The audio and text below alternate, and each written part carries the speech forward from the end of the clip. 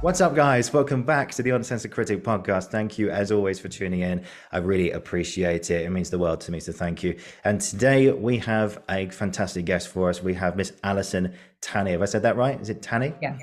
Right, thank I you. can do the joke from like School of Rock where he's like, it's pronounced Schneeblay. Yeah, Do you ever see School of Rock? I can say it's like Tanney, but it's Tanny. Tanney. Which one would you Yeah. prefer, Tanney or Tanney? Tanny, because that's how it's pronounced. And But Tanney.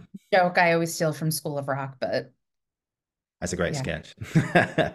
And Alison is behind the fantastic Theatre Enthusiast podcast, which is available on Apple and Spotify. Links down below in the description. Go check it out. Let's take a moment to introduce Alison.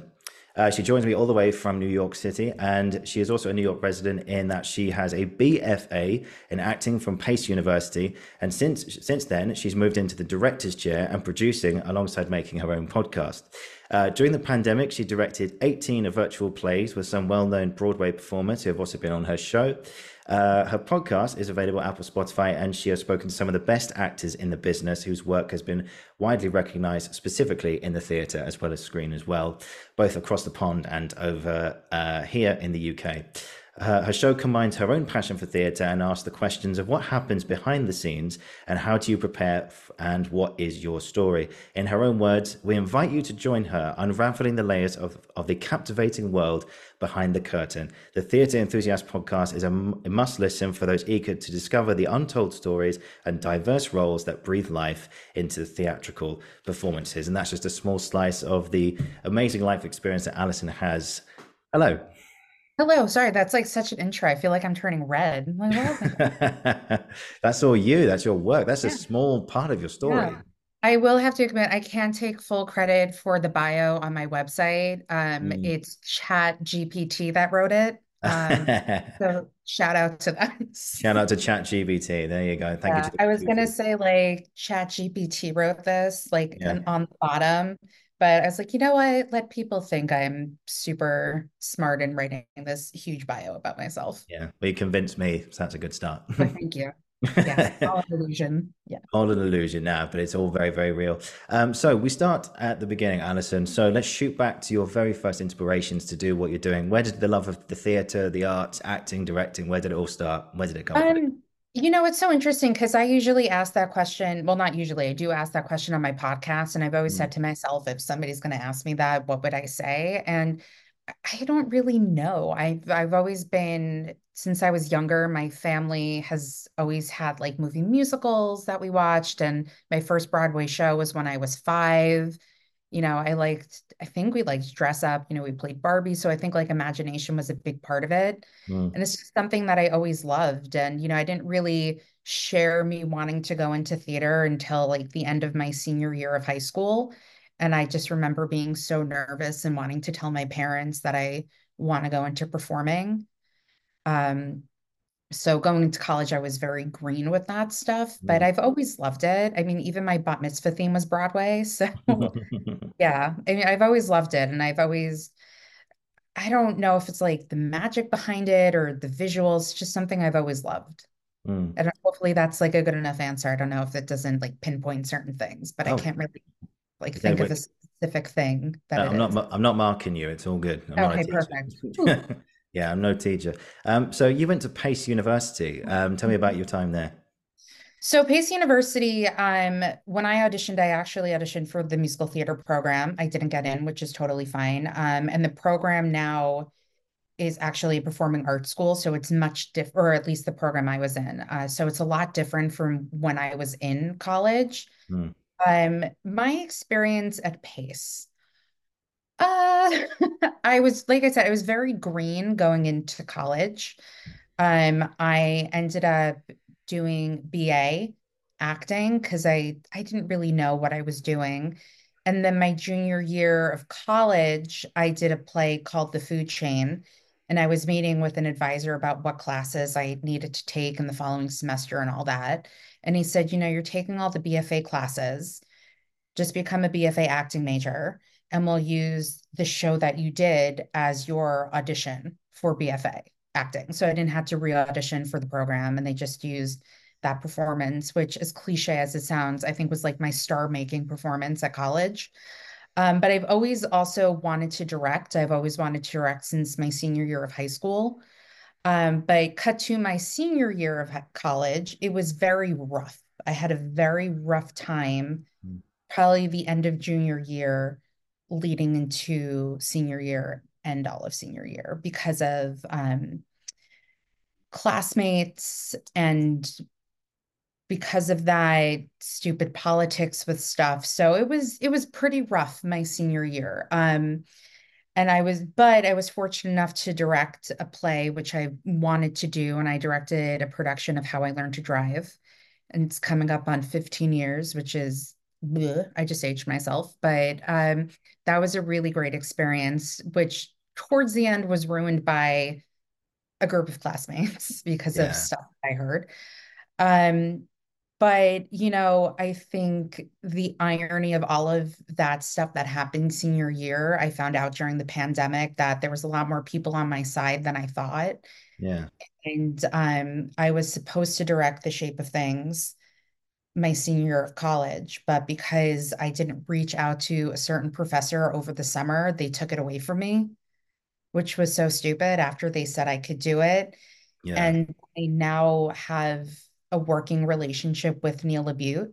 So if you were to tell me that like 22-year-old me years later can just email Neil Labute and say, hi, just wanted to see how you were doing, blah, blah, blah, like, or at least even have him on my podcast and like during the pandemic work with him a bunch and even get to direct a virtual play reading of one of his new works that hasn't really been seen by anybody. mm. Like, yeah, I would have been like, you lie. So yeah, Yeah. yeah. But Um, yeah, those classmates don't know what they did. They don't know what they've no, done. they don't. I mean, I like to think karma happens sometimes, and I don't Oh, really talk to them. And, years, I don't like talking about my senior year of college because I still get a little angry. I yeah, don't know if you can tell how tense I'm getting. Um, but yeah, it wasn't a fun time for me, my senior year of yeah. college. And like you're not alone in those experiences. Don't you worry. Yeah. And it's so funny too, because the summer I graduated, so I was also a dual major. I have a BA in communications. So I was BFA acting, BA communications. And because I Mm, was a double major, I had to take summer classes. So the summer going to my senior year, I opted not to take classes because I didn't think I was going to need it. So I interned at an off Broadway theater. mhm, And so the summer, I didn't graduate until August because that year I was taking classes, but I was also interning at a advertising agency. mhm, I know my life is crazy. So it was so funny being in like a different environment because I didn't think of like my body weight. I didn't think of certain insecurities that I had that I would have if I was a theater major mhm, in college. And then cut to like a few years ago, maybe like a year or two ago, I saw a play called Mac Bitches, which I actually had the director and one of the performers on my podcast. wow. And it was about this cast list of Macbeth coming out and these seniors having a get together with this girl who got cast as Lady Macbeth. And I was just sitting there getting like so traumatized about like, oh my God, it like brought me back to college. It was crazy, Yeah. but it was great. And I even told them, I'm like, I just want to thank you guys for bringing up trauma I had in college for like what it's like when you're in college and all that stuff, because when you're in college, you think getting casting something is the most important thing. And you think like getting this done is the most important thing. And that's the most important thing. And it's not, but you don't know any different because that's the environment that you're in. Mm. So yeah, Yeah, and you mentioned there about how sometimes we can just get caught up in stuff, and I think, yeah, having been to drama school a couple of years ago, you get caught up in, I don't know if this resonates, but you don't have, sometimes you don't have time for like the imposter syndrome. You don't have time for any of that stuff because you're just yeah, so busy. You just got to keep going and going and going and going and going, and then suddenly when it stops, and then you have time to sort of sit back and reflect on it, and you're like, yeah, and then suddenly all these things come up and you're going, oh my god, yeah. but mm, but somehow theater has a way of doing that, or like you said, collaborating with people, or yeah, doing something in marketing has that way of yeah. bringing it all out. Does that make sense? Yeah, no, for sure. I mean, like I said, it was mostly like the insecurity, and it was just like really toxic with because our senior class was very divided. Mm, There was a lot of shit that went down. And yeah, I think I was on like the nice people side group that didn't cause the drama. But there yeah, was just like a lot of politics and toxicity and all of yeah. this stuff that went down senior year with the Big graduating egos and acting stuff. class. Yeah. Yeah. And like them bitching about like the musical theater classes, like the musical theater group. And I was like, I'm friends with people who are like one of my best friends was a musical theater major. Like it's not it's not a thing. Like that's all in your head. I mean, I had more like freshman musical theater friends than I did like senior acting friends, Mm. so that's anyway, enough about my experience in college. Anyway, you survived. You Yeah, I survived. survived. Now, we've all had those bad experiences, but at the end of the day, it helps you to become stronger. My Yeah. second year of university was really tough, and just yeah, everything about it, bad tutors, bad people, just everything. Mhm. The course was complete nonsense. It was just absolutely awful. But just anyway, I survived it. I survived. Yeah. We are I here think, to tell the yeah, tale. sorry, I didn't mean to talk over you. No, it's okay. No, I Yeah. just finishing that. Yeah, what were you saying? Yeah. I'd be very curious to know what it would be like in that program now. Like I said, it's completely different from when I was in college because it's its own performing arts school. And my friends and I joke how, or at least my friend who went to Pace when I did, we're like, we wouldn't be able to get into this program now. Like, there's no way that No. we could. I mean, I can't dance. I mean, I can dance around my apartment, but if you give me like a choreographed dance, it's not happening. Yeah. Can't time step. I worked at a dance studio for a year. I had like 5-year-olds trying to teach me how to do it. No idea how to do a time step. Um, yeah. So I'm curious to know what it would be like now if I were to like if I was younger and auditioning for the program to see what it would be like. Yeah, because things change, Yeah. and all these times. I can't think about auditioning again now. Well, I suppose I can, but it's weird being on the other side of that now. It's like Yeah. you've been there, you've done that. You don't have to worry about Mhm. searching for monologues or searching for a song or anything like that. It Yeah. feels weird. But the other Yeah. side, I'm grateful for it though. Don't get me wrong, but yeah, Excuse me. Yeah, that's no, okay. I've never been good at auditioning, but like if you give me a role, like Mm, if you cast me in something, I will murder it. Like I'm so good once you give me something to do. yeah. Like I'm very great at direction, all that stuff. Like you say jump, I say how high. Like I'm great with that. I will kill a role if you give it to me. Auditioning, terrible. So bad. Yeah. Like I was shocked when I got that play like my junior year, but I found like the perfect monologue for it. And then I was like pre-cast in a show I did senior year, which I clearly was great at. But um yeah. Yeah, it worked. It Yeah, worked. it did work. It did Yeah, work. absolutely. So what does theatre mean to you? Because like I can feel just like your passion Yeah. for this and everything, and having listened to your show as well, that theatre is a big thing in your life, and it's a big love of yours. So Yeah. what is it you love about theatre? It's so funny too that this is another thing I think about because I do, if I remember to ask the person at the end of the podcast, like why they think theater is important, Mm-hmm. I would say, like, what would I say if somebody were to ask what it means to me or why it's important? I just like how it makes me feel, to be honest. I like going to a theater. I like sitting and watching people perform. I also like now that I'm older, I'm like, oh, I would never be able to dance like that, or I can't do that. And, even if you see like a dud of a show, you still feel bad because of the people who work so hard on putting it up. Mm, Again, that's just age. I'm not bitter any like I'm not as cynical anymore as I used to be when I was younger with like seeing shows. But no, I just like how it makes me feel. And I just love it. I can't really explain it. And I just love it. And it's always something that brought me joy. And it's always something I love doing. And, it's so funny to me too that people think I'm always seeing shows and I'm always doing this. I'm really not. It's just something that I'm so passionate about and I love so much. And I just have a lot of knowledge about that people think I'm constantly seeing shows, but I just have a lot of knowledge about it. And like I said, something I enjoy. And, I have a very big entertainment knowledge base. So I know who people are. I know what they're performing in. I know what they have performed in. So, yeah. mm. What's like a fact that you're most proud of to know, like the best Yeah. theatre fact that you have? I mean, there are people out there who know a lot more than I do. I'm prefacing by saying that. Yeah. I think like just something that popped into my head. I don't know if it's my favorite, but the Winter Garden Theater that currently is playing Back to the Future used to Yeah. be places where they kept horses. Right. Yeah.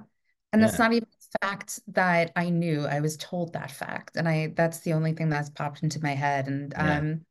I think there's like a few, was it a church? I don't know. Or there's like a church that used to be a theater in New York. And Mm. yeah, it's just fun things. I Yeah. can't think of anything. You know, when you're like asked a question that'll Yeah. come to you later. Your brain Yeah. goes, no, no, no, I had no idea. I also just think this is like, I mean, this is like the Jew in me, but I love like theater tea. Theatre Like, what? oh, what's the like theater tea, the gossip Oh, behind theatre. certain things? Oh, Yeah. is that what they call it? I've never heard that before. Oh no, just like, oh, what's the tea? Like, what's the gossip? Oh, right. Yes. Yeah. Yeah. I like knowing gossip. I mean, Yeah. I'm not going to share gossip if I'm told not to because I'm not that type of person and it's not my Yeah. story to tell. Um, gosh, I just what do I like to what's another good egg I can give you? I mean, I can you can't mention the name Jeremy Piven at the Barrymore Theater. Why is that? Well, because I don't know if you know who Jeremy Piven is. I don't know. I know the So name, but I don't know what he's been up yeah, to. he's an American actor. He was known for the TV show Entourage, Okay. and he did a David Mamet play, Speed the Plow on Broadway, and he like left the play abruptly.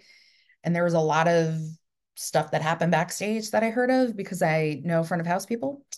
Mhm. Um, and someone's like, you can't mention his name in this theater. So yeah, God, what yeah. happened? What happened, do you think? He just like wasn't good or nice to deal with. He was a Yeah. little, Yeah, you that's a know, shame. it was Yeah. also so many years ago. And yeah, I mean, I don't want to say more because who knows, but Yeah. Yeah, we don't know. yeah, well, you know, it's just that's why I always tell people like be nice to everyone because especially front of house, they talk like they know things. Mm.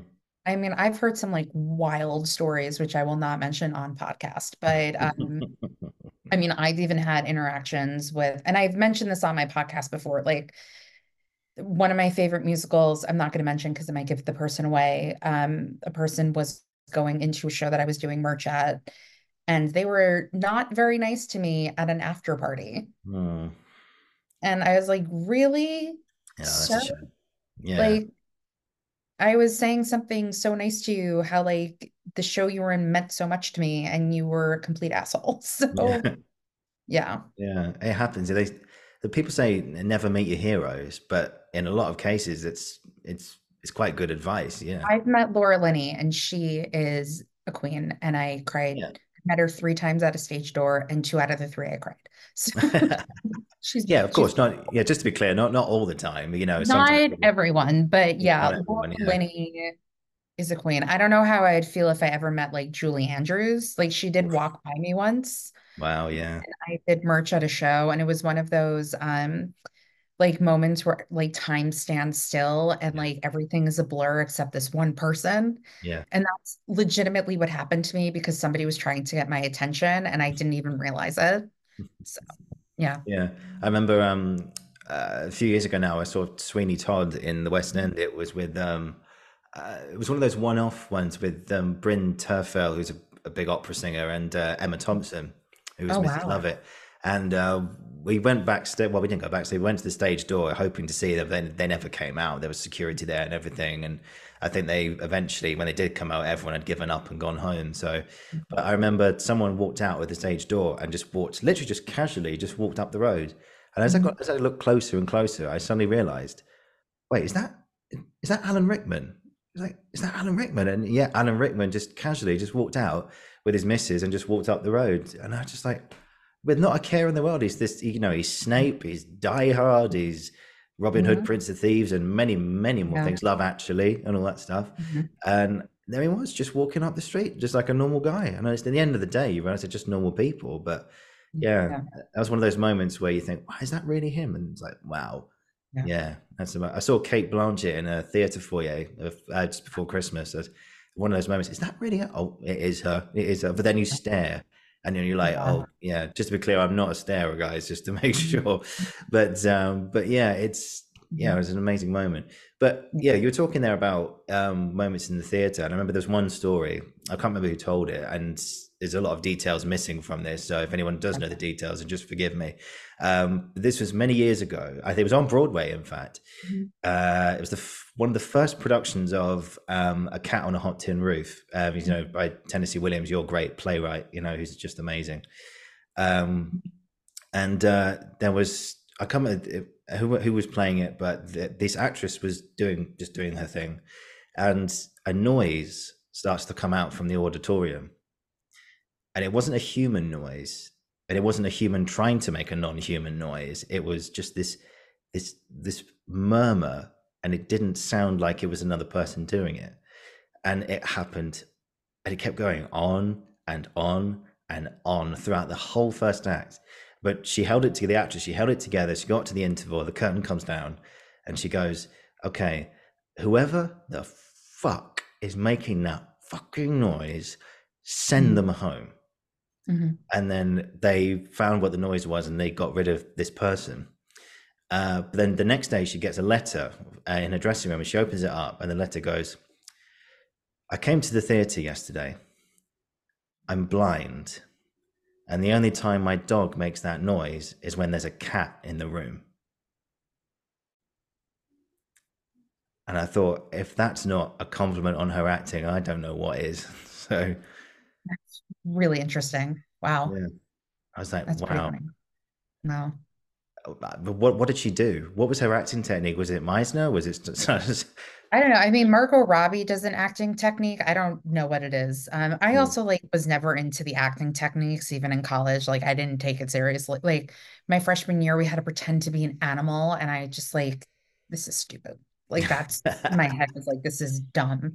Yeah, Uh, but Margot Robbie picks an animal for like there's her animal character. studies. Yeah, Yeah.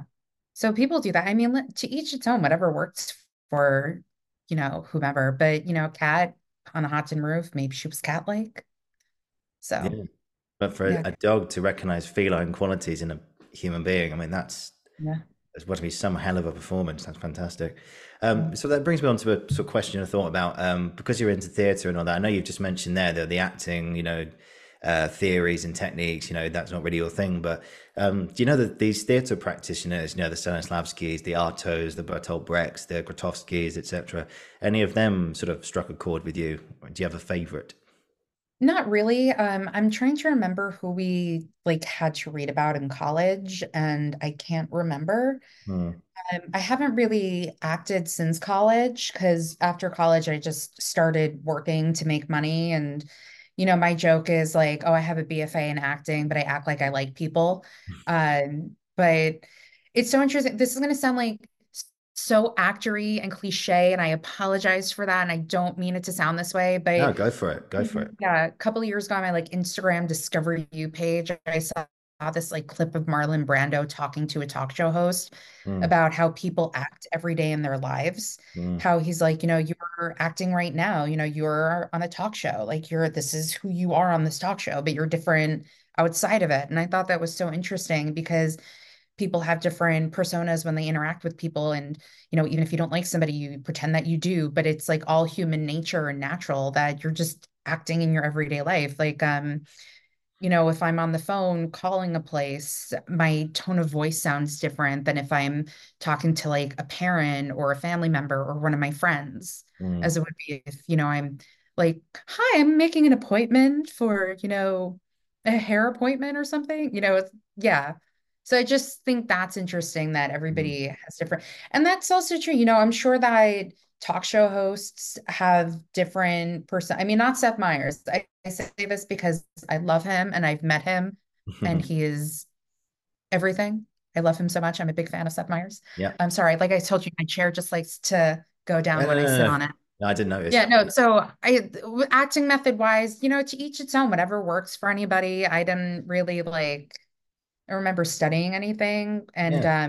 when I did that play my junior year, I was like, I'm modeling this after my grandmother. And I don't think I really did. It was like a 6-year-old Jewish woman from Long Island, which I'm like, oh, this is going to be me in like 50 years. So like, it wasn't Yeah. not hard to do. Yeah, just like the criteria boxes, like the marks you get at university and school. You just say that, just tick that box, and just get the hell Yeah. out of there. Do you know what I mean? Yeah, I think like it was just basic.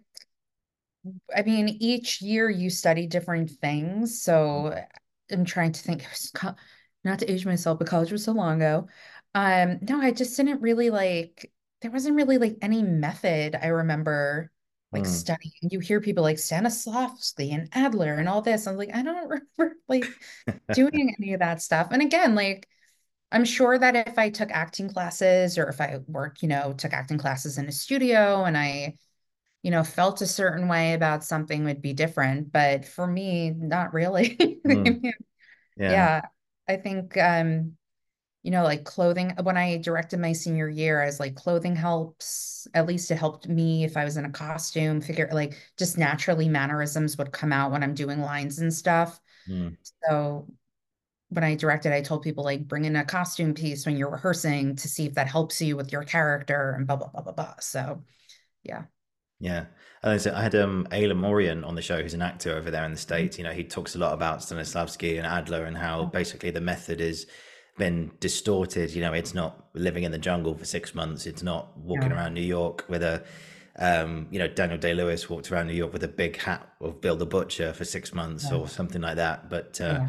it's not that. It's actually using stuff, it is using stuff from your own life, but obviously using them in a way that's safer and more relaxed rather than this high extreme. If I said, right, your next role is to be a heroin addict, okay, and then don't go away and stick needles in your arm, because that's not how it's Yeah. done. You'll hurt yourself. But you find ways of, sort of about identifying those feelings, like Yeah. what pushed them to that point, and Yeah. what's something from your life, if you choose to use that, Mhm. that helped you feel that way without actually doing that thing. Hopefully, Yeah. I'm getting that right. I might get a message from him tomorrow going, "No, Wally, that's not right." but Well, no, like I mean, everybody has their own way. I mean, like look at Jared Leto. He stays in yeah, character. yeah, Every performer has their own way of getting into a character or doing, preparation work. Like I have a lot of respect for Jessica Chastain because mm, she does a lot of research to prep for a role. yeah. She's insane. And yeah, so like, and I just have so much respect for her as a performer. And like everybody's different. Like, even with like work, I'm on a team and I say like, I do this differently than my coworker does. Mm, Everybody works differently, and whether, if an acting method works for you, great. It might not work for the next person, like somebody can stay in character the whole shoot and then somebody that doesn't work for them. So to yeah, each its own. yeah. It happens. It happens. If you were to jump back, is this a question for you for a bit later? But I'll bring it in now. I If you were to jump back into acting, if it did call you one more Mhm. time, um, I mean, from what you remember your Pace University days, how you did act then, and Yeah. say it came back into your life now, Mhm. what do you think your process would be? How would you approach it again? Do you think? Well, I think it would depend on the role in the show Mm. and the play. I mean, comedy is very different from drama. Oh, hugely. Yeah. I yeah, I think not to toot my own horn, I think I'm pretty funny. And I just remember when I was in college when people learned that I was directing How I Learned to Drive, which is a dramatic piece, Hmm. and it's definitely of a mature nature. It deals with not the most comfortable issues. And people were very surprised I was doing a dramatic piece and not a funny piece. But I don't know, it really depends on the role and what the director wants. And Yeah. I was also told by a certain person when I was in college, a certain professor, that I wasn't going to get cast until I was older. Yeah, which is terrible to tell people. Yeah. Um, but it's so funny because I even say to myself now, I was like, I don't even know if I'd be good at acting now. I don't know if it's something I would be good at. Of I course you think, will. Of course you will. thank you. Thank you. If anybody's listening and wants to cast me in something. Oh yeah. Uh The yeah, headshot, the headshots on the thumbnail, guys. Check it out. yeah. Yeah, I actually got those headshots done over the summer because I needed a new photo for LinkedIn. So let's do headshots. Yeah. Um, yeah, I don't know. Like I said, I think it would just depend on the role in the play, and if it was a dramatic role and if it was a comedic role, and I think it just depends. Yeah, that's quite interesting. How do you, because directing comedies like or writing comedy is in my head anyway seems to be really really tricky because I can't tell you how many times I've been out with people and thought of something in my head. I'm thinking, oh, this is going to be absolutely hilarious. They're actually going to love it, and then I say it, and it goes down quicker than the heaviest lead balloon you've ever seen in your life, Yeah. and you're just going, get the hell out of here.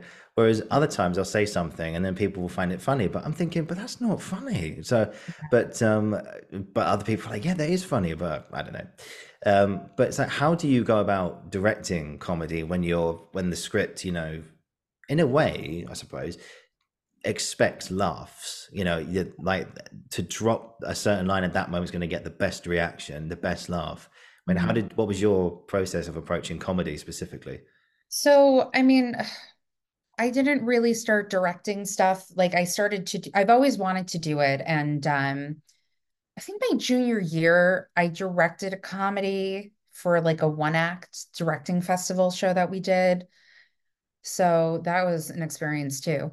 Um, Not a great one.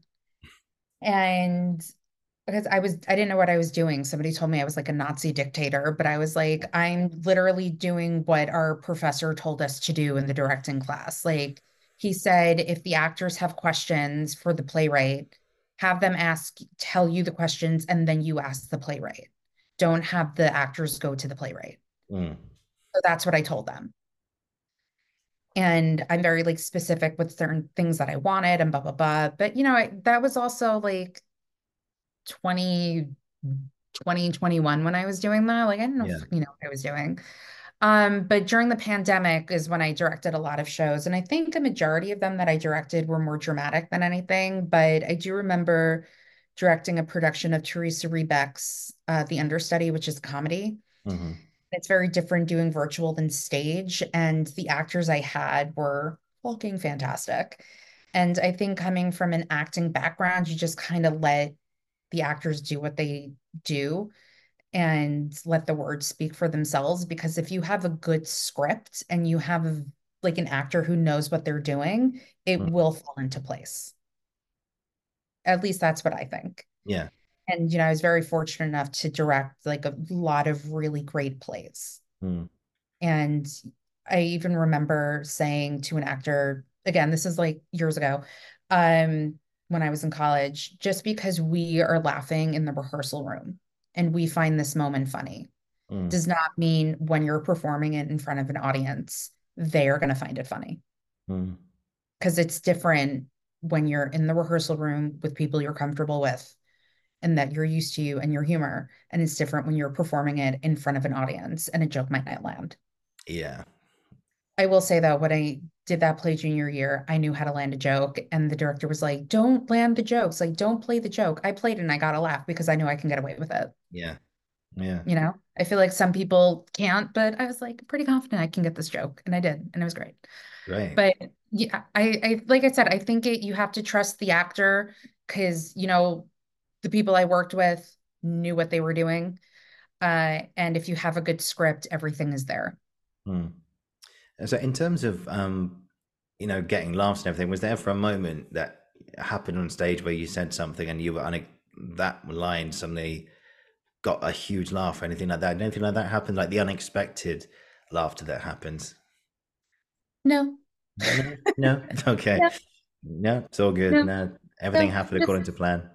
Yeah, pretty much. Like I haven't like acted since college, so like now it's like all coming back to me. I remember I did a scene from Doubt with someone, and the scene was like the confrontation scene between the nun and the priest, whose names I can't think of. And ironically, it's like coming back to Broadway, Hmm.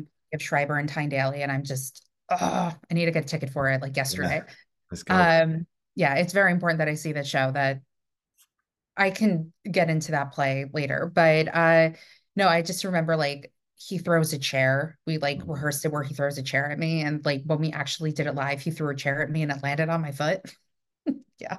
And I Ouch. was just like, I had no reaction. I was just very calm and collected. It's like, Everyone after was like, oh my God, the chair landed on your foot.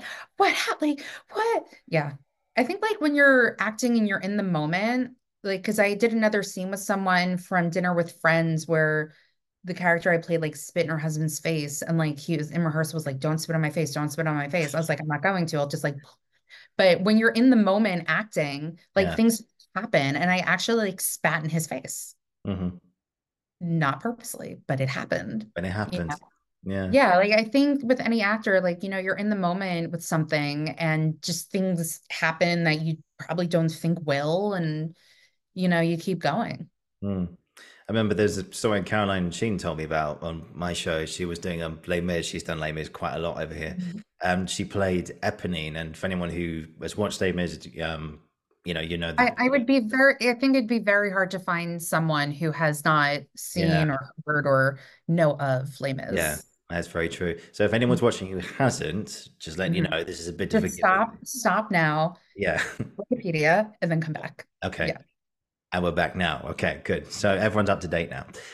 So there's a scene, a song called "A Little Fall of Rain," where Eponine is dying. She's been shot, and she said that she was doing it one night. She's looking up at the guy playing Marius, whose name I can't remember, but he'd had a bit of a cold that week, and so he wasn't feeling. It was feeling better. He was able to perform, but during So we that didn't know scene, what's going to happen. Yeah. yeah, she's there. She's on the floor looking up at him, and she's singing away. And suddenly, this bead of snot just drops out of his nose and lands on her face throughout the thing. And she can't do anything. She's just there, like, I can't move. I'm supposed to be dying. Yeah, I've got snot all over my face, which is very helpful. And then afterwards, they came off stage and cleaned herself up, and he ran up to her and went, "I'm so sorry. I'm so sorry." But but these Yeah. things they just happen. You have to Mhm. just carry on.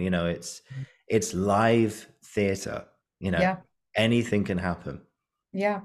It's so funny because Jonathan Groff, I don't know if you know who that is. It rings a bell. Yeah. Yeah, he's a very well-known theater performer and he's done film. He was the original King George in Broadway's Hamilton. Maybe Okay. that. Yeah. I So probably have seen that. Yeah. he's a very well-known spitter when he sings. Ah, Like like a I fountain found it. when he sings. Yeah. Yeah, like a faucet of water. Yeah. So like there's that ongoing joke of like if you work with him, like you're getting spit on like Yeah. when he's Just with like a you. lake that comes out of his mouth. Yeah, yeah. Yeah. But, I mean, it's Jonathan Groff, so it's fine. Yeah. Everybody, he's Was there great. one particularly spitty performance that's been talked about in actor circles or anything? Well, my old roommate and I we weren't like the Spring Awakening, like part of like the chat boards, but we saw Spring Awakening a lot. And I Yeah. remember like front row, probably of like him and Leah Michelle's last performance. Mm. And he like sings the song Totally Fucked, and he's like singing to the front row. And when he's singing, he's spinning. And I just remember like people in the front row kind of just like getting really nervous, like if I would spin on. And I was like, how many people would pay money to like Yeah. sit there to get like sprayed by Jonathan Groff spit? Yeah. So many people. And I Yeah. just There are remember, people out there. yeah, yeah. I'm like, I just remember sitting there laughing to myself, like these people like freaking out that like Jonathan Groff is like spitting on them. He's aware of it too. There's a very cute video of him, Lindsay Mendez, and Daniel Radcliffe, who are the three leads in Merrily We Roll Along right now, Yeah. Yeah. doing a lie detector test for Vanity Fair. And there's like a clip of it where he's talking about, why he spits so much. So yeah, I recommend watching that video of the lie detector test. It's really cute. It's delightful. Fantastic. Yeah. Yeah. It's on YouTube, guys. Check it out. Yeah, check it Uh, out.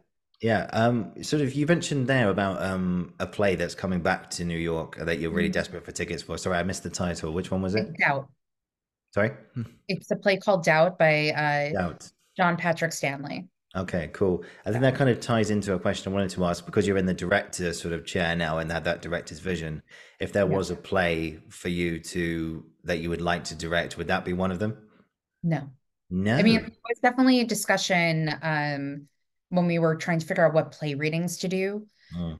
Um, but my dream play still to this day to direct a stage production of, and it was the first virtual play reading I got to do, is The Shape of Things by Neil LaBute. Hmm. I've mentioned it many times on my podcast that I want to direct a stage production of it. I already have the cast in my head. I very, very much would love to do a stage production of that in New York Yeah, somewhere. yeah. Yeah, That would, it's not if it's a matter of when it will happen. Like mm, that's putting it out into the universe and it's going to happen. I just don't know when, but it yeah, will. That yeah. is, yeah. I don't know the play. Tell me about it, and what would you like to do with it? Oh goodness. Well, it's it's about this guy named Adam who meets this art student named Evelyn, and I can't, I'm very bad with explaining, giving descriptions of things. No, don't worry. Yeah, where he meets her and he starts to change kind of, is it for the better, not for the better through because of her and like his interactions with his friends and all that stuff. They Yeah. actually did a production of it off West End this past summer that when I was in London, I was very lucky enough to get to see, and not to like shout out my podcast, but I got to interview the cast for that as well, which was really cool. And that was my first in-person interview since before the pandemic, and I haven't done an in-person interview since, but yeah, that was like my last full day in London. I was like, just gonna go interview this cast of this off-Broadway play, or excuse me, off West End play. So that was really cool. Yeah. Yeah. So tell me about the love of the play Doubt. What attracts you to that place? Well, no, I just really love the play. I mean, it's not one of my favorites, but I did see it like 4 times when it was on Broadway, and I just love the play. And I'm so curious to see what they do with the ending of the play because not to give anything away, but there's something that the priest may or may have not done. And I feel like when you watch the play, you have no idea if he's done it. And the only people who know if he did is, or at least at the time when it was on Broadway, was the actor playing the role, the playwright, and the director. Cut to a couple of years later, John Patrick Stanley, who wrote the play, wrote and directed the movie that had Philip Seymour Hoffman, Meryl Streep, and I can't remember who played the other nun, but Olivia, oh my God, Viola Davis was also in it. Yeah. And I feel like in the movie, you know whether or not he did it. Like I feel like it was very apparent, you know whether or not he did what he did. Mm, So I'm curious, like that's my big thing to know whether or not he actually like what this play, this production, this revival will do with that, yeah. whether or not he did do it. Yeah. It just clicked in my head now. I remember seeing the I say DVD cover because DVDs are a thing of the past now, aren't they? But I just hold that right behind me right here, all yeah, DVDs and Blu-rays. I'll keep hold of them. Keep hold of them. Yeah. Yeah. Yeah. There'll I be an have a Blu-ray player that I don't even use, but yeah, no, all DVDs, few Blu-rays in there. yeah. I think I Yeah, have like a antique. box set of The American Office, Mm, all the seasons. Yeah. yeah. Steve Carell and all that lot. Brilliant. But He's coming to Broadway too in a production of Uncle Vanya. no, really? Yeah, I'm a huge fan of The Office. It's like my happy, Yeah. like it's my show.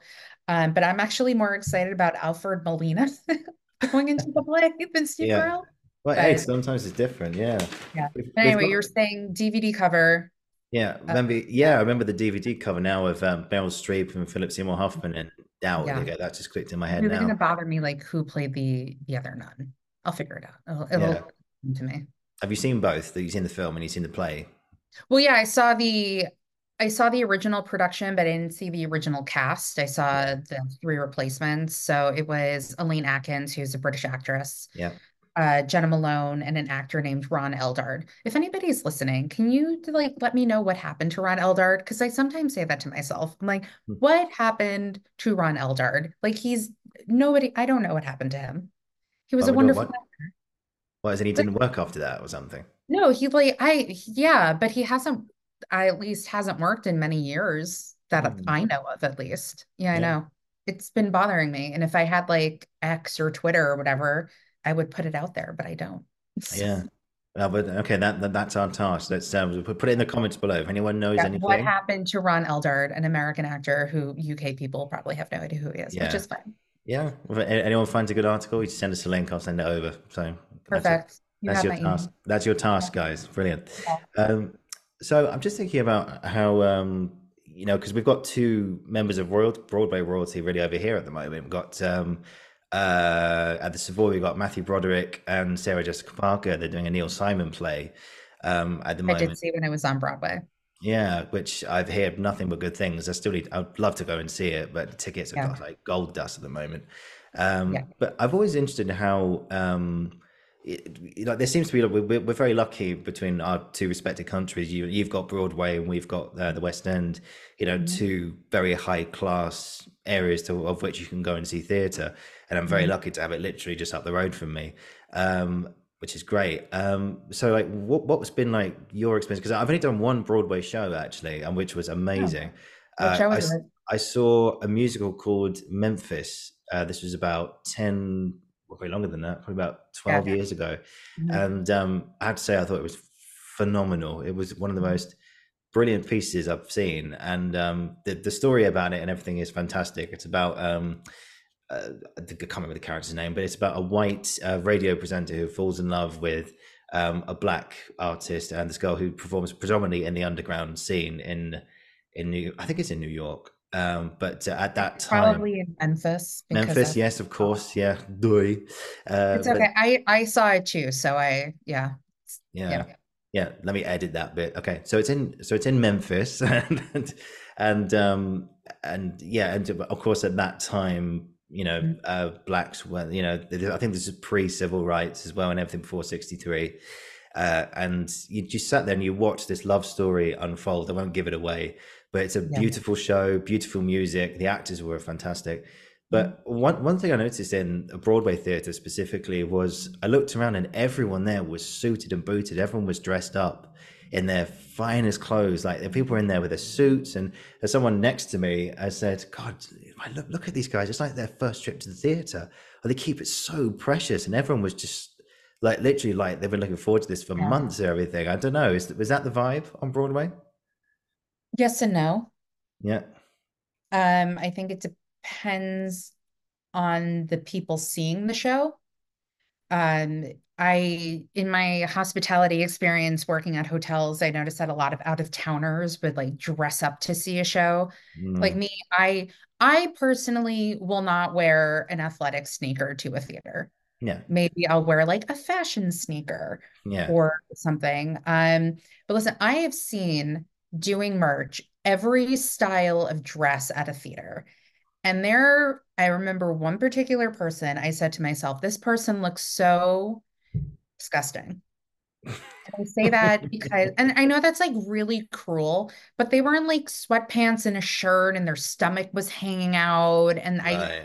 In my mind, I remember it being like a sandal that they were wearing, but I could be wrong. Yeah. Like, and when I worked, as a concierge, people would ask, like, what do you wear to a show? It's like, just don't wear like ripped pants and like Yeah. sneakers, just look nice, you know? So I always try to look somewhat decent when I'm seeing a show, like maybe a nice boot with like fancy leggings and a sweater. Like, I don't put on an evening gown to see a show. And I think, it's a lot different from when it was back in the day. Mm. Um, yeah, I think it depends on the audience seeing the show. Yeah, and funny enough, I was just thinking about how because there's articles over here and there's a website and it was a paper, but now it's a website. It's called The Stage. Have you read The Stage?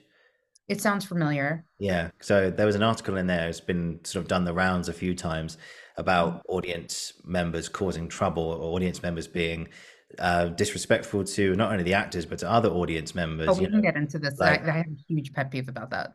oh no, let's get into it then. This is great. So things like the phone ringing, people checking their phones, loud snacks with sweet wrappers or as you say, candy wrappers that make that really awkward noise. Mhm. I tell you what, I read something recently with two things actually, Yeah. both of which are just bizarre because they're both in the theatre. One was which Andrew Scott played. I know who's on your mug, by the way, as the hot Oh priest. yeah. So for those who are like listening, watching, I drink Yeah, out of my hot priest mug for my podcast. So I figured I bring it out for you. there you go. Thank you so much. Of And course. He was doing Hamlet over here, and which was one of the highly rated Hamlets. Oh, is this the story where somebody brought out their A laptop? laptop, yeah, Yeah. yeah, on the front row as well. Yeah. And What's so, sorry to interrupt. Go ahead. no, no, no, go ahead.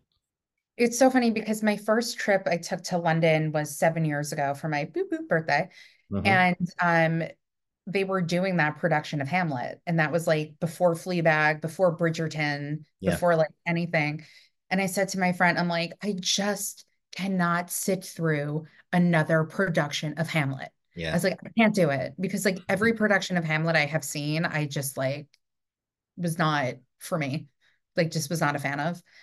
And cut to, I find out Andrew Scott is in it, Luke Thompson, Jessica Brown, whose last name I can't, Finley was in it, Juliet Stevens was in it, who Juliet has like one of Stevens. my favorite movie lines of all time from Bend It Like Beckham, Yeah, where she just yells at her, like, get your lesbian feet out of my shoes. And I just think the line delivery of that is perfect. That's why it's one of my favorite movie quotes.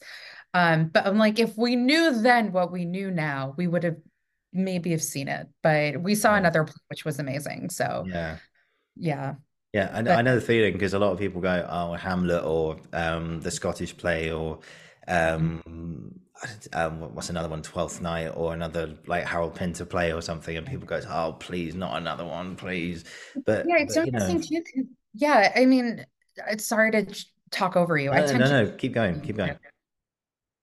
No, it's so funny too with like all these revivals coming back. It's like, people are like, we don't need another revival of it. They did a revival of Glass Menagerie like 10 years ago. Mm, Maybe like a year or two later, they did another one, but like a yeah, different director. And it was like this production of Glass Menagerie that they did that had Zachary Quinto, Cherry Jones, Celie Keenan Bolger, Brian J. Smith, directed by John Tiffany, was like the most magical, beautiful production of Glass Menagerie mm, that I've possibly like have ever witnessed. And it was just beautiful. It was like, why do it again? But I mm, didn't see the last revival that they did because I was like, I don't want to see a revival of it because it's too soon. yeah, But no, I agree. It's like revive things that haven't been revived in a while. Like, you know, even with they have Shakespeare in the Park here that they do every, well, not this year because they're renovating the theater and it's a very big thing in New York. It's at the Delacorte Theater in Central Park. It's free Shakespeare, and their last production they did was Hamlet. And I feel like, can't you do something else? You yeah. know? And I saw it. It was the best production of Hamlet I've seen. But I did say to my friend at one point towards the end of the show, I'm like, this show needs to end. Like, it's too long. Like, I need to go to bed. Yeah, But Hamlet is known to be one of his longer pieces of I think work. it is. I think it is his longest piece. It's four Yeah, hours from top to bottom. yeah. Four And I hours. Yeah. just, and when I studied in high school, I just remembered loving Hamlet. But yeah, I don't know. I think maybe because we're so used to certain Shakespeare shows being like so well known in the zeitgeist, and even if I haven't seen them, it's like, oh, I don't need to see Romeo and Juliet again. I already know it, you know? Hmm. Yeah, Yeah. it's definitely on repeat. We've got two new productions have just been announced here actually. Both within we've got two Oedipuses within 4 months of each other. Oedipus, is that a title of a play? Oedipus, yeah, Oedipus Rex. Oh. Yeah, Oh, okay. yeah, the I Greek don't know. tragedy. Okay. Yeah. Yeah. I don't know the Greek stuff as well as the Shakespeare stuff, but yeah, well, I mean, it's also because that's free to do. You Yeah, know, it's classics are free. Yeah. yeah.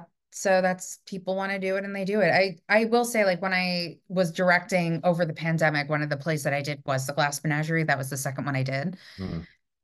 Freaked me the fuck out. I was like, why and how is are why? But it worked out. It was a very good reading. But Yeah. yeah, that was a monster. And I was very speaking of acting, I like even I don't know if you get this too, but do you ever get like super nervous before you interview somebody and you can't remember how to interview people? Uh, I mean, I suppose yeah, there is a bit of nerves. I think I'm used to it now because Yeah, I make sure my prep's done and I know what I want to yeah, say. But I suppose yeah, just before we start, there's a little bit of nerves. Yeah, yeah. yeah. Because I have to pretend that I'm not nervous when I'm talking to people that I'm interviewing. And definitely when I was directing, I had to pretend that I wasn't intimidated by certain people I was directing. Mm. it was virtual, and I had to pretend like I knew what I was talking about, which I think was like I knew what I was talking about, but I think I had to pretend that I was very confident in that. Yeah. It's like it's what actors is what we do. We like, Yeah. yeah. There's a Freddie Mercury line. Inside, my heart's breaking, my makeup may be flaking, but my smile still stays on. So Yeah. yeah. What were we talking about? We were talking about audience etiquette. Yes, audience etiquette. Yeah. So Yes. that was the first one, the laptop coming out. In fact, there's another one. I'll just tell you two more really quickly. Oh, okay. I was lucky enough to see Andrew Scott actually doing a monologue. It was called Sea Wall. I'm not sure if that rings a bell. Yeah. Was it Seawall of Life or was it just Seawall? Just Sea Wall. It was written by Simon Stevens. It's a one man show and it's just half an hour. It's very quick, very Yeah. succinct. But my word, does it cover a lot in half an hour? It's a brilliant, brilliant piece. Yeah. They should they should They make did it a available production. online. Sorry. Sorry, I just wanted they did a Broadway production of Seawall of Life in New York a couple of years ago. It was Okay. off Broadway, and they brought it to Broadway with Jake Gyllenhaal and Jim Sturgis. Okay. Yeah, that's And a I different think, play. That's a different play altogether. yeah, I think Yeah. Seawall was Jim Sturgis. It was about his daughter. Yeah, they went to France. Yeah. Yeah, that was Jim Sturgis who did that one. Yeah. And then the second part was Jake Gyllenhaal's monologue. Okay. All right. Oh, I didn't realize it was two monologues. So yes, that's what I'm talking about. Yeah, thank you for Yeah. that. So I was watching it just about 10 minutes in, completely captivated by Andrew. I think it is available online, but it was a studio version which they did years ago when they first wrote it. So that version in the old Vic sadly isn't available, but I hope Yeah. one day it will be. Um, and Andrew's there, is doing his thing, and someone's phone starts ringing about three or four rows back from me. And Andrew actually, he was brilliant. He didn't like lose his temper. He didn't get irate, like, "Will you turn your phone off?" He was very brilliant. He just stopped. I mean, he's had his hands up like this, and he just paused and just waited and waited. And this phone kept ringing and ringing and ringing until eventually it stopped. And then he just sort of, there was a look in his face like, okay, you done now? Okay, well, I can carry on. But Yeah. he wasn't mean or anything, but he thought, no, I'm not going to try and speak over you. I'm just going to Yeah. wait. And then another one was, which I read in the stage article, was there was someone in the stalls was sitting like right next to the stage. I think down sort of, we call it stage right, but they're like sort of the left side of the auditorium, Yeah. like right next to the Uh, stage. We call it that here too. Don't worry. Oh yeah, no, yeah, don't worry. I know you call it that. Yeah. But there was a prop plug socket on the stage. Right. It's just literally bits of material put together to look like a plug socket. Someone Mhm. in the middle of the play thought, "Oh, my phone needs charging," gets up on stage, plugs their phone in during a performance. And I'm thinking, well, A, if that actually happened, which I'm sure it did, that what goes through somebody's mind to think that is an okay thing to do? And A, during a show, B, to actors trying to perform and say, oh, it's just there's some weird people out there, audience etiquette and all that. What I'd love to hear your stories. What's happened to you? Well, it's so funny you mentioned the plug thing. I was not here for this, but I didn't see the show when this happened. But there was video, pre-show of this play that they did called Hand to God. Hmm. And there was somebody who, before the show, jumped on stage to plug in his cell phone. Who Yeah. now? Excuse me. I mean, you hear wild stories. And because again, like working front of house, you hear things like there's a very, I think Paul Rudd talked about it on a talk show. He was doing a play on Broadway called Grace with Ed Asner, Michael Shannon, and an actress whose name I can't remember. Yeah. And somebody from the mezzanine got sick and threw up into the orchestra. Wow. Yeah. And he said like Michael Shannon looked out into the audience and it was like fear of death. But yeah, no, for me though, it's like I'm very attuned to like if I see a cell phone next to me, in front of me, peripheral vision, turn off your fucking cell phone. Don't look at it during the show. It is Yeah. distracting Yeah. to me, Yeah. like being selfish. I can't stand it. Like turn off your effing phone. What's funny was when I first saw Take Me Out, the revival, Mm. they brought it back to Broadway like after the pandemic or whatever, like 2.0 version. Yeah. Uh, and I was lucky enough to actually interview one of the actors after that production was over. He was a replacement for one of the lead roles. Um, and I interviewed him after the show closed. But the first time I saw it, when he wasn't in it, was somebody else. They had these bags called yonder bags because there's male nudity in the show. Right.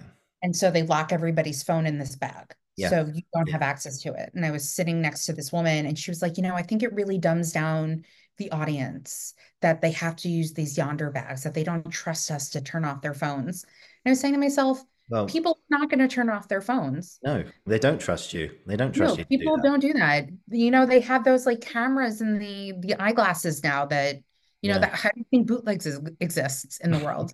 Like I mean, I do have a couple of bootlegs, but I don't know where they are, but they do exist. They're around Uh, somewhere. yeah, and also for me, like talking during a show just gets to me. I remember Yeah. years ago they were doing crap, what was that play? It was a whole gay cast. Jim Parsons was in it. The normal heart. No, I did work March at that one. And let me tell you, that was a very interesting end of show when people were leaving. I've never heard a quieter audience in my life leave Mm, a show.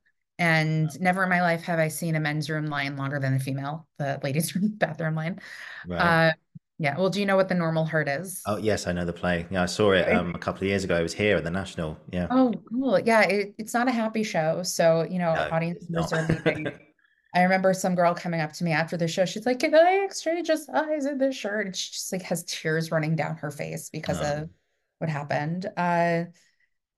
They turned it into a movie too, and it's really going to bother me. I can't remember it. But anyway, whatever show it was, there were these two women next to me who wouldn't shut the fuck up during the show. The mm, woman's cell phone kept going off, but it was on vibrate. And at yeah. one point during the show, my friend turned to them and said, "Ma'am, please, would you shut up or something?" And then Mm, she's like looking at him. And then after the show, they got into it. And even like the people around us were like, "Whoa, but thank you, you said something." yeah. Like it really annoys me when people talk during the show more Mm, so and having their phones open. I mean cell phones go off, it happens. mm, That doesn't bother me. I mean, it's great if it doesn't, but it's the talking during the show and like having your phone out with the screen like yeah. bright that's crazy. Yeah. I think there's videos on YouTube of Hugh Jackman. I think Hugh Jackman and Daniel Craig did a show together. I think it was in Yeah. America actually. Yeah. Um, and Something with rain. Three yeah, Days of Rain. No, 3 Days of Rain was a totally different play. yeah. Yeah. But there's a clip of Hugh Jackman that this phone keeps ringing on and on and on in the first few rows, and eventually Hugh Jackman goes, "Look, just answer your phone. Just if Hmm. you want to answer it. But just please leave. Just leave Yeah. because we've had enough of this." And then Mhm. what gets me is that they sometimes they fight back, like your example just now. They go like, "You can't talk to me like that. No, you can't. I'm just checking my phone. What's wrong with you?" It's like, well, Yeah. you're in a theater. You're supposed to like respect the art. These guys have worked. Well, A, the people on stage have worked really, really hard for this. They've learnt their lines, they've rehearsed this, etc. Yeah. B, everyone around you has paid a lot of money to be here, a lot of Mhm. money. And C, you have no idea how far some people have come for this. Some people, Yeah. yeah, might have just jumped on the tube or jumped on the subway and just come here and it's an easy ride home. There are some people who've flown in all the way from Australia to just Yeah. catch Phantom of the Opera in Mhm. London. They've traveled across the freaking planet for this. Yeah. And you sit next to them and check your phone. Is the only Mhm. time they're probably ever going to see this. And then for some reason you think that's okay. Yeah. That it baffles me. There are some Yeah. weird fuckers out there, but Yeah. yeah, It just and it's so funny too because Sarah Paulson, I don't yeah, know if you know who she is. yeah. I know Sarah Paulson. Yeah, Yeah, she was just on Seth Meyers and she's in New York doing a play.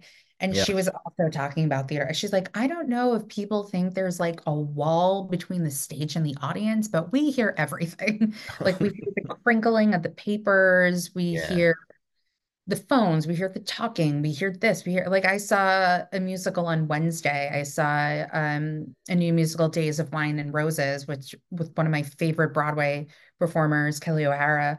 And there was somebody behind me, just like crinkling the candy wrapper. And it's Mm. only a few seconds, but it's still annoying. Yeah, even that is long enough. Yeah. Yeah, But the talking that really gets to me and the screens that yeah. get to me.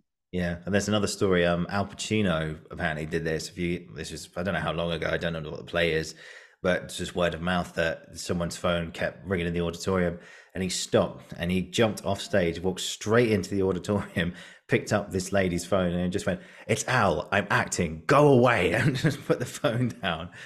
And I You think, got to look into Patti LuPone because yeah, that's infamous with well, Patti LuPone.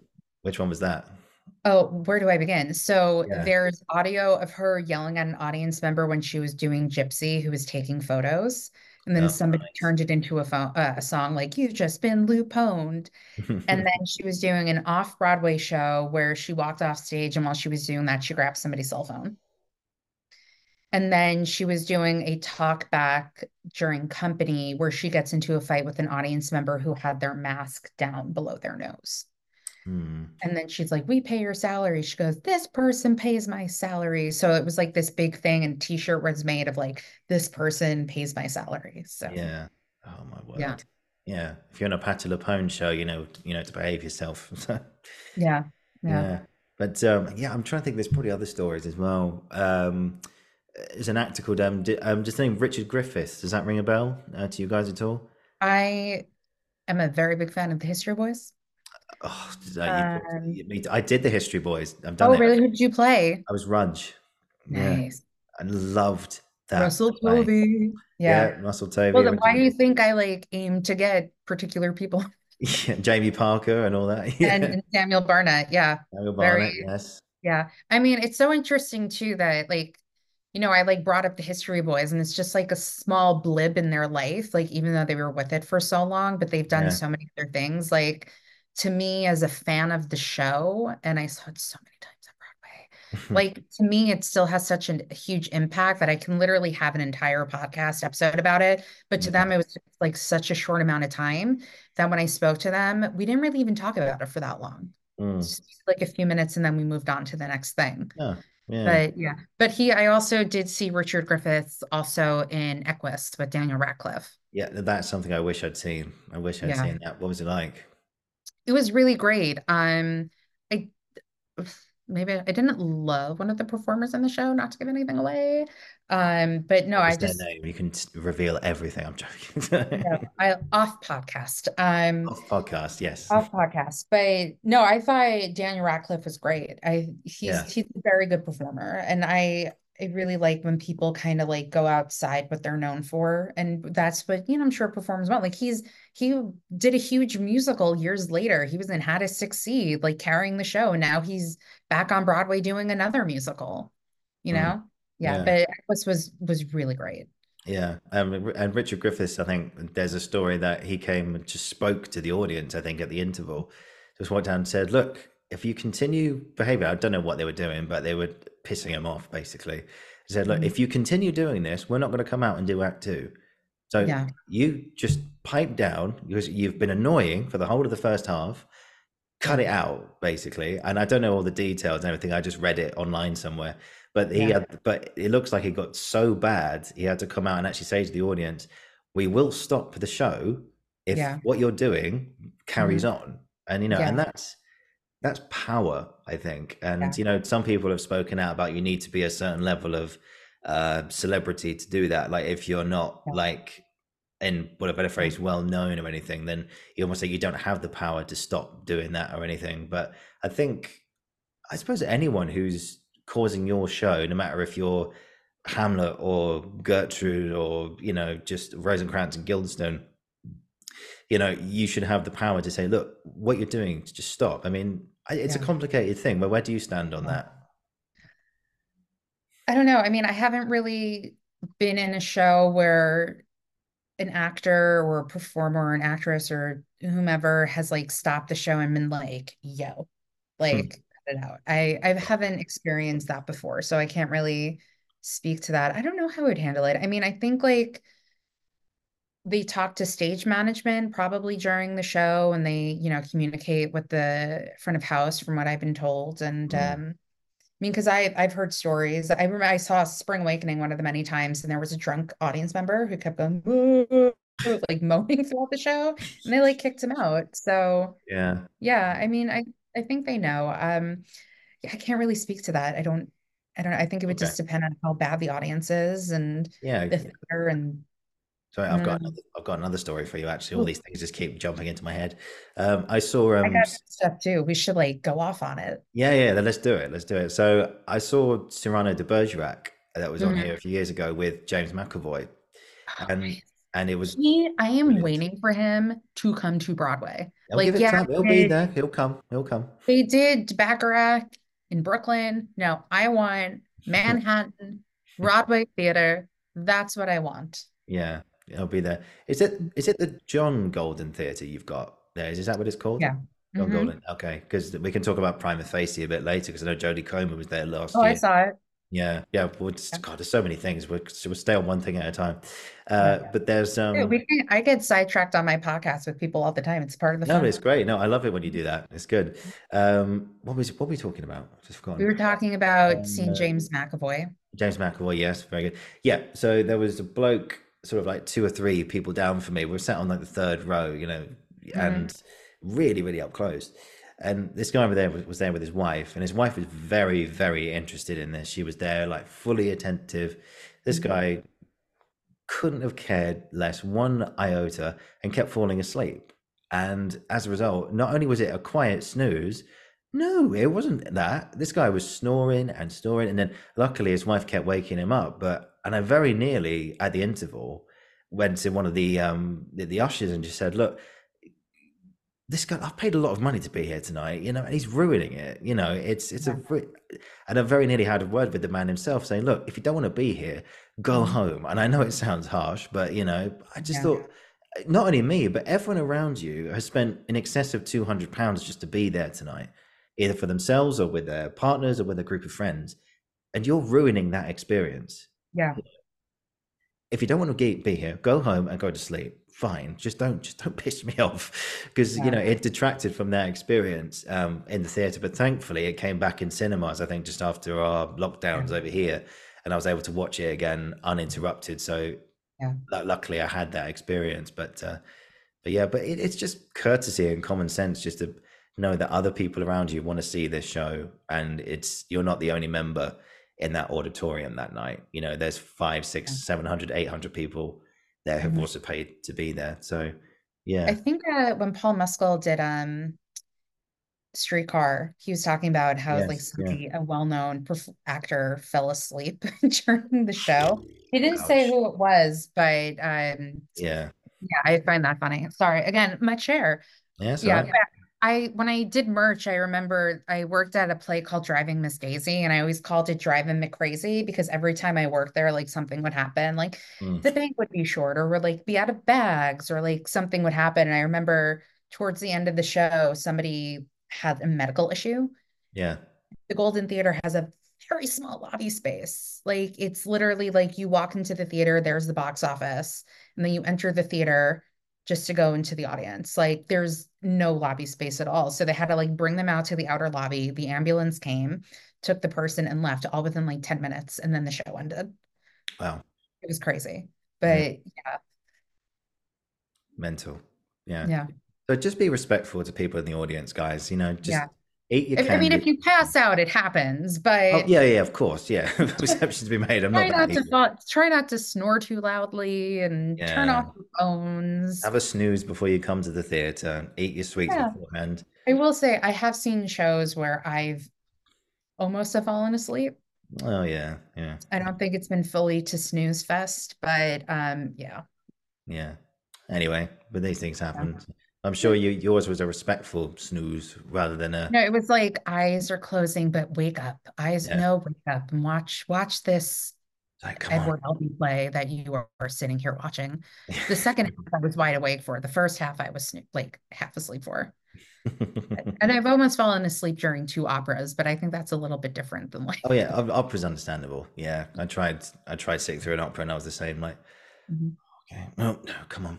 They're doing the hours again. They turned that into an opera, and Um, one of my favorite Broadway performers is going into it. I was like, I just can't. Like, I tried to watch the movie twice, and I only got into 20 minutes of it, and I had to turn it off. So it's like if I couldn't watch the movie, I cannot watch this opera. It's not going to happen. I can't travel all the way to the theater and watch it there Yeah. because I've I got don't to. live that far from the opera, but yeah, I wouldn't be able to do it. No, no, Yeah, just I think it's good to like know what you can sit through and what you can't, because yeah, there's also I think that's a good lead on to just that phrase there, what you can and can't sit through. There's a big question of because I've been very lucky to interview some people from the play A Little Life that was on here, and I know it came to you. Well, actually, no, it hasn't come to you. So I'm thinking of Prima Facie. Oh Uh, no, how- well, I told you when I was in London. I was in yeah, London in June, the beginning of June, and I was yeah, very lucky enough to get to see it twice. I saw a mm, couple of shows when I was there, and that was one of the ones. yeah. I'm surprised you got tickets to go twice because they were like gold Oh, let me tell you, I stalked that website for weeks to dust. get a ticket to that show. And I went to a day when they had captions. Yeah, yeah, Like, you know what? I don't even care. If they yeah. have captions, whatever, I'm going to be in the room. And then, like I told you before we started, I was like, I don't know if I could sit through it again, but I want to see it. And then, Yeah. you know, sometimes cancellation tickets happen or Mm, they'll just have tickets pop up. And, you know, I went on the website again, like a day or two later, or whenever I decided, because I had my computer with me in London to interview the cast of The Shape of Things. And I looked on the website and I was like, oh, dude, there's another ticket. So I bought a ticket to see it yeah. like Saturday matinee. And I saw the matinee. And then later that night, I saw another show. So Oh yeah, yeah. Two show yeah. days always good fun. Yeah. Yeah, well, I didn't know what to do with myself on on the weekend. Oh yeah, And the thing with London is that you guys don't really have Sunday performances, but luckily I found one play that did that I yeah, got to see. I saw Eddie Izzard's Great Expectations, yeah, yeah. which I was very lucky. I didn't even know it was playing in London Mm. until I was in a cab and I drove by the theater, but I missed it when I was in New York. So I felt very fortunate enough to get to see them do it when they were in London. So Yeah. I mean that's impressive. I don't know how you because there were people who were fighting for tickets for that thing, and for A Little Life, I for a little life, yeah. like I said, I stalked Oh that yeah, website yeah, weeks. I had yeah, like particular because I know I had tickets for like I got there on a Monday and I was like, I don't want to see a show the first day I come in. I might be tired. So like the next day, Tuesday was like the start of my theater journey, and that was The Shape of Things. And that was the first ticket yeah. I bought. And that was very important that I did see that show because I've never, as much as I want to direct it, I actually never got to see an actual stage production of it before. So that was my first time seeing that. And I'm trying to think of like if I had any other ticket. Oh, I was supposed to see Dear England, Mm. Yeah, I saw that. Yeah. and stop it. I'm Ugh, so sorry. what happened? I was supposed to see it its first night of previews, Yeah. but they had to cancel first night of previews because they were behind on tech. And the only other time I could see it was Okay. my last full day in London. Yeah. And I was like, I can't, I'm going all the way to the Park Theater to Mm. interview the cast of The Shape of Things. And I'm Yeah. staying like in Lancaster Square. So I'm like, I don't think I'm gonna make it in time to like go interview these people, then drop off my stuff at my hotel, and then like run to the South Bank to the National Theater. Like I Mm. just wasn't going to have time to do it. So Ah, well. luckily I got a refund. So, but Yeah. it's rumored to be coming to New York. So Yeah. hopefully, Yeah, well, the actual production, because I know they filmed it for NT Live, so there was a screening over here for people who could see it. So maybe that's coming, or maybe the whole thing will. Who knows? I think there was a casting notice for it. So I think that it supposedly is supposed to come. I don't think NT Live is gonna. I also don't know how it's gonna play here, to be Yeah, honest. it's Uh, a very British orientated yeah. thing because it's all about the England football team Yeah. or soccer team, as you say. Yeah. And yeah, One of my favorite movies is Bennett like Beckham. I get it. You call it football. yeah, Watch Ted Lasso. I know what's up. it's football. It's football. Yeah. Yeah, Ted Lasso, brilliant show, by the way. Um, yeah, shout out to Christo, who's a friend of mine. Thank you, love you, man. Oh, But yeah, he came to see us in Guildford a couple of times. We had a night out with him after our showcase, so we were there at the bar. Just it's very weird seeing Cristo Fernandez. If anyone doesn't know, is Danny Rojas and Ted Lasso. Is just going like, Ollie, do you want tequila? Do you want tequila? And I was like, yeah, I like tequila. So I was like, they're drinking Corona and tequila yeah. with Cristo. It was amazing. But yeah, it's a very. I'm not sure how it would translate over there because it's all about the England football team and everything like Yeah. that. But who knows? There might be an audience. There might be an audience for Yeah. it. I mean, I know that I personally think that like a lot of British theater does well in New York, but I mean, Mm, I also like that stuff. I mean, they did that play Ink here, Mm, uh, and I loved it. I think it did fairly well. I know that Bertie Carvel won a Tony for it. yeah. Um, I'm trying to think. I'm curious to see how Shucked is going to do in London because I Mm, know they're bringing that over there. mm, And somebody I know who lives in the UK who I saw for like an hour or so when I was last in London, when he was in New York, he saw Shucked, and he even said he's very curious to see how it's going to play interesting. Yeah. there because it's very American. It's very funny, but yeah, I'm curious. I mean, I know like the transfers work really well depending on the musical and the show and stuff, and Yeah. they're talking about how what are they bringing up? They're bringing Sunset Boulevard over here, Yeah. Santa Barbara. and they're With talking about Nicole Scherzinger. pretty much like the whole main cast is coming over. Yeah. A lot of people in New York are very excited about it, like Mm, a lot of people in New York. And they were talking about that one scene where he sings Sunset Boulevard on the street. And they're like, yeah. what theater would that work at? Like, would that be okay to do in New York? New Yorkers might be that not nice to this person who's singing on the street. Yeah. Yeah. But Yeah. yeah, that'd be a good one. I'm just thinking Yeah. about as, it's great we go off on all these tangents, all these everything, all these Anyway, I aspects. think we were talking about A Little Life. Yeah. Right. Yes, yes, we're going back to so with your because like you stepping into the director's chair now and everything. I know you've done your virtual stuff, but uh, I think over here when A Little Life was first announced, obviously we had some awareness of it because the book came out in 2015, and people were sort of aware of it. But there was a big question of what theatre can and can't show because it was definitely one of those plays that really, really pushed the boundaries and really showed a lot of things. And I remember I was lucky enough to see it, and I managed to sit on the stage because there was stage seating, Oh, cool. and which was a I would huge very deal. much like to hear your experience of that when you're done saying what you're Oh yeah, saying. don't worry, we'll get to that in a second. And it was one of those, it was amazing experience.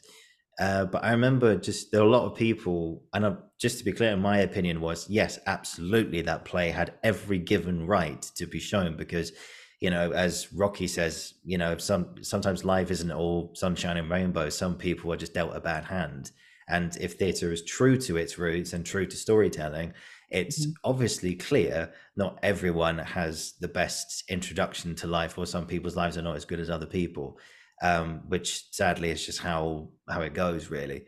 Mhm. But I remember, so with your perspective in as being a director now and thinking Or about plays, attempting to be a director, well, like hopefully. no, Yeah. it's going to Yeah. happen. It's going to happen. But and I you're did get paid for one of my virtual readings I did do. So I'm yeah, technically like yeah. paid director. Yeah. Yes, you are a paid director, and it's on the CV. Mhm. So I saw where I'm going with this is where do you stand on how far do you think theatre can go to the point where you've probably got audiences? Well, to be fair, some audience members did walk out of A Little Life, but not hopefully not too many. But to a point where you go too far, and is there a limit? Do you think on how much theatre can show? You know, I don't think there is a limit, to be honest, because I think there's something out there for everyone. And I think that some people can handle things and some people can't. Mm, I mean, I also, when I saw Little Life, I fully admit to you, and I admit to everybody listening, watching, what have you, I did not read the book. I mm. did Wikipedia it, so I No, knew me what was neither. happening. Me neither. I hadn't read it Okay. beforehand either. So Yeah. So, I mean, when I did go to the stage door, I did kind of get from people like, you didn't read the book and you saw the show? Blah, blah, blah, blah, blah. Um, I might have had a different experience if I had read the book first, but yeah. I wasn't as traumatized seeing the play as other people were. And I think that's because maybe me or society or certain people are so desensitized to like seeing so much stuff out in the world and in the media and in art and film and television. Like I've been there, done that type of thing, you know? Yeah. So for me, I was just more interested in seeing the show because they were calling it like the like West End event of the year or something. I Mm. don't, Yeah, yeah. Was yeah, it that in London? Was it oh like yeah, huge. People thing? called it the Okay. play of last year. Yeah, Yeah. Yeah. Um, I mean, to be honest with you, I don't really know if and when that, I know they did the Dutch version in Brooklyn, but I haven't really like heard any hype or anything about people wanting or hearing it coming to New York. I know that when I interviewed somebody for my podcast and I told them I saw it in London, they were like, "Oh my God, you did?" And Mm. they're a New Yorker. Um, yeah, I don't really know what I no. No, I don't think there is a limit. I think, people, if they're like I said, I've been in stuff, I've seen stuff, I've heard of stuff where things are just fucking crazy. Yeah. People just go there. And I think if you warn audiences beforehand that some shit is going to go down, then they're aware of it. And it's up to them whether or not they want to see it. Like they did a production of 1984, the play in New York. I did not see it because it was not something I was interested in. And there was a Yeah, I remember. performer who I'm not a fan of that I did not want to pay money to see. But apparently, like the torture scene, people were throwing up in the audience and people would leave, like was very uncomfortable for them. So, I mean, I think theater could be subjective. Like I said, there's something for everybody. And if you know what the show is and it's not of interest to you, don't see it. Somebody else will take your ticket. Yeah. No, that's good. I think we need to keep telling these stories. We need to keep pushing the Yeah. boundaries. Yeah. I'll And tell that's them. what's so great about Yeah. theater. Like I said, there's something for everybody. Like I was telling my aunt last week, like, oh, there's the show. It's about this. She goes, no, I don't want to see a show that has that subject matter. It's something I'm not interested in. Yeah. Okay, great. Yeah. Somebody else will see it. Like I said, when I concierge and one of my big things was selling theater tickets, and people are like, "Oh, I heard Kinky Boots is really good." And I would say, "Are you okay with drag queens?" And they said no. And I said, "You should not see Kinky Boots." Yeah. Because You that know? show is drag queens. It's all drag. Yeah. Yeah. And people will hear a show or they'll hear something great about it, but not know what it is. Hmm. So I think also like having a little bit of knowledge of what a show is before you go into it, just Yeah. because you hear it's great and it won a lot of Tonys. Well, guess what? You might not like it. No, no. Some Yeah. things win award after award, and you go and watch it. Say, "Oh, what's all the hype about?" And you walk Yeah. out like, "Was that it?" Yeah. Yeah. Like, oh, Yeah. well, that's a bit overrated, isn't it? Yeah. But it's on the flip side. Sometimes you walk out of something, you're like, "Wow, I can see why," you know. But Mhm. I did a play at drama school called Widows, and my mum doesn't like talking about this. I've talked about this on previous episodes. And doesn't one of the characters get like tied up and tortured or something? Or am I thinking of something Um, totally different? Yeah, it's well, funny enough, Okay.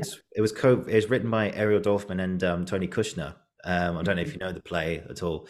It's It basically sounds familiar, but yeah, it's like an allegory of the Chilean dictatorship. There's a man called Augusto Pinochet who was he's up there with Hitler and Mussolini. He's one of the most evil men on the planet. I think he Mhm. ruled Chile from 1970 to 1991, if my memory serves me correctly. And he was just an evil, evil man. And the play is basically a take on the secret police. So anyone who spoke out against the regime was essentially tracked down, hunted, abducted, tortured, and killed, and just thrown in a hole in the ground. And Yeah. the wives and children would be like, "Where's my dad? Or where's my mum? Or where's my son? Where's my daughter?" The police will go, "I have no idea," but they know Yeah. exactly where they are.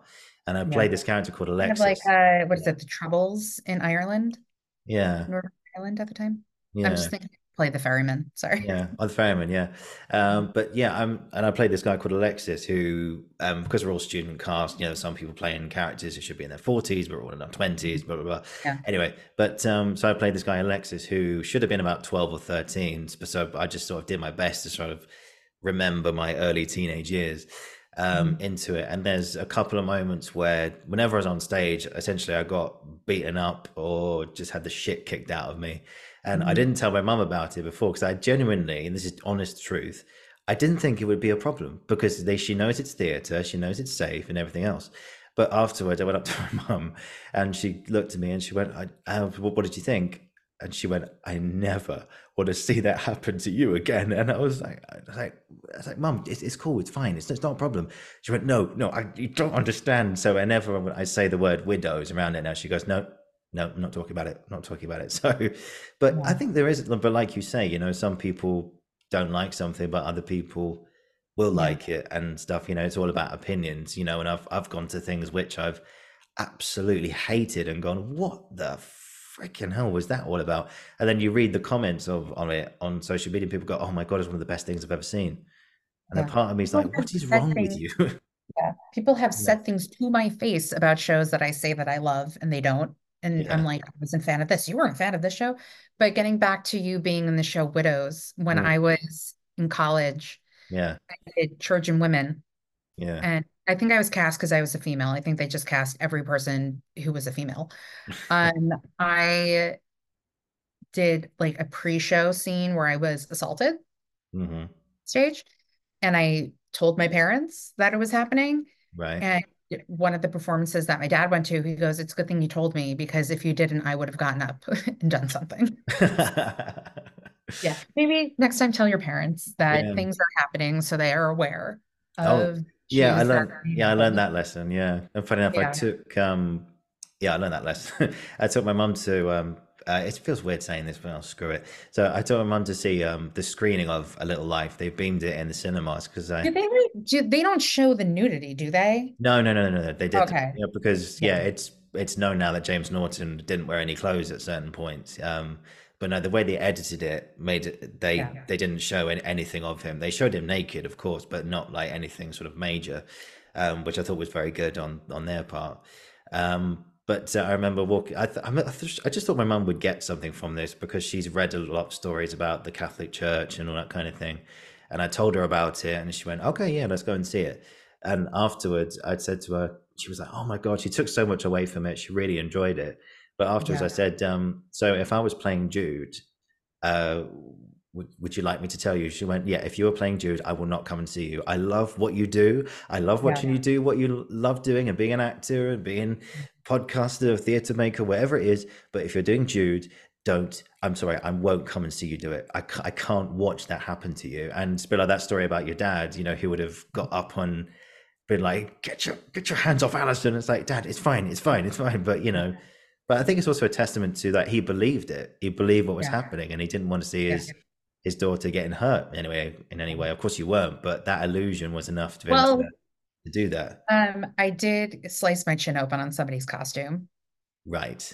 during Okay. one of those performances, and I had Okay. to sneak on stage and went to the emergency room. So I don't know. I think I still have like a slight scar on my chin from it, but All it right. looked great for the scene, but Mm. afterwards, not so much. Okay. So just to be clear, so not in that scene you were hurt, but in the next one after that, thankfully. No, yeah, not the one my Mm. dad came to see me at. Or maybe it happened at one of the performances because I get thrown into one of the soldiers. One of the soldiers' costume pieces was like flipped up, like one of the metal pieces, and my face went into him. Uh And I didn't know I cut my chin open until like I'm back lying on the floor and I feel like blood. oh. And I snuck off the stage and and then I tripped over a wagon. It was like one thing after the other. And I'm an emotional sick, so whenever I don't feel good, I don't feel good when I start to cry. And I Yeah. already had the headache and I just wasn't feeling well that day. And so I get backstage, I start hysterically crying. Yeah. And like the assistant director is freaking out. And I'm like, I'm not crying because I sliced my chin open. I'm crying because I have a headache. And so the actual director wasn't there. And it's like this college age student who's like assistant directing this production. And like one of the performers sliced her chin open. Like she was losing her shit. She did not know what to do. Yeah. And then I found out from like the stagehands who I like befriended because I worked at that theater, that I got blood all over the stage. Mm. They had to clean it up. So yeah. And even Uh, like the school security had to come over and check on me because they're like, if there's an incident that happens on mm. campus, like we need to make, and I was like, hey, what's up, guys? Like, yeah, I sliced my chin open. Like I was totally fine. But Yeah. It's funny with yeah. those things, you don't feel it. Like it Yeah. literally just you like something happens and you look down and then there's just you're like, what? Oh I don't dear. even, yeah, I don't even think I got blood on my costume. I How? got, I don't know. I don't know. I also had the best costume. It was literally just like a tunic and like leggings, and that's all I had. I had like the easiest costume. But yeah. That's impressive. I need to know how you did that because wardrobe would have absolutely loved you. Be like, oh my God, are you okay? Well, your costume's fine. Okay. But Well, no, I think I yeah. probably would have said to the person, like, did I get blood on it? And I think they said no. It's Yeah. fine. The costume person liked me anyway. So Okay, well that's fine. Yeah, as long as you make good relationship with the costume guys. You yeah. But the Which is point of the story is tell your parents before something happens to you on stage. So yes, they, yes, yeah. If something yeah, bad happens to you guys, yeah, just yeah. yeah, tell them Let because them I know. learned that lesson the hard way. Yeah, Yeah, yeah. Because my mum just looked at me and went, "I just don't ever mention that word to me again. Don't yeah, even say the word widow." She's like, "Don't talk to me." yeah. Well, I think it's, hard to see like a child or a family member or someone you love go through something, even though it's fake, you Oh know? yeah, yeah, hugely. But that, It's again, testament to your acting of like how good it was that your mom was freaking out that you were getting beaten up on stage. uh, yeah, I know it sounds weird, but I was actually quite flattered with that that she Yeah. believed it. Yeah, and there's a line in towards the end actually, which really sticks with both of us actually. So if she's like, Mum, if you're listening to this, just close your ears for the next few minutes. There's a moment where at the end, without giving too much away, I'm with Alexis is with his grandmother Sophia, and they're in a bit of a pickle. That's all I'll say. And she puts his hand on the floor or in the ground, and she says, "Put your hand in." God, I can't speak. Put your hand in the ground. It's your father's hand, and it's kind of a spiritual thing. Connected with the ones from the past, etc. I won't give you the context, so that will spoil the end of the play. But my granddad passed away a few years ago, and I remember afterwards, my mum came up to me and she said that line where "put your hand in the earth, it's your father's hand." It reminded me of my dad, and she just went, "Nope, nope, nope," and just like and I was like, yeah. So even though it was probably I didn't see it, I still haven't seen it back. I don't know if it was ever recorded or anything, but it was a compliment. Yeah, even though it's like tell your parents, make sure, but it's actually a compliment to say, yeah, that they believed you, and And they also the believed power the of theater situation. that your mom remembered this one particular line. Yeah. So despite it being a bit traumatic for us, she actually does remember it. So Yeah. yeah, I yeah. mean, But I'm still I've traumatized from like seeing the first Harry Potter Cursed Child when like the hand pops out of the grave.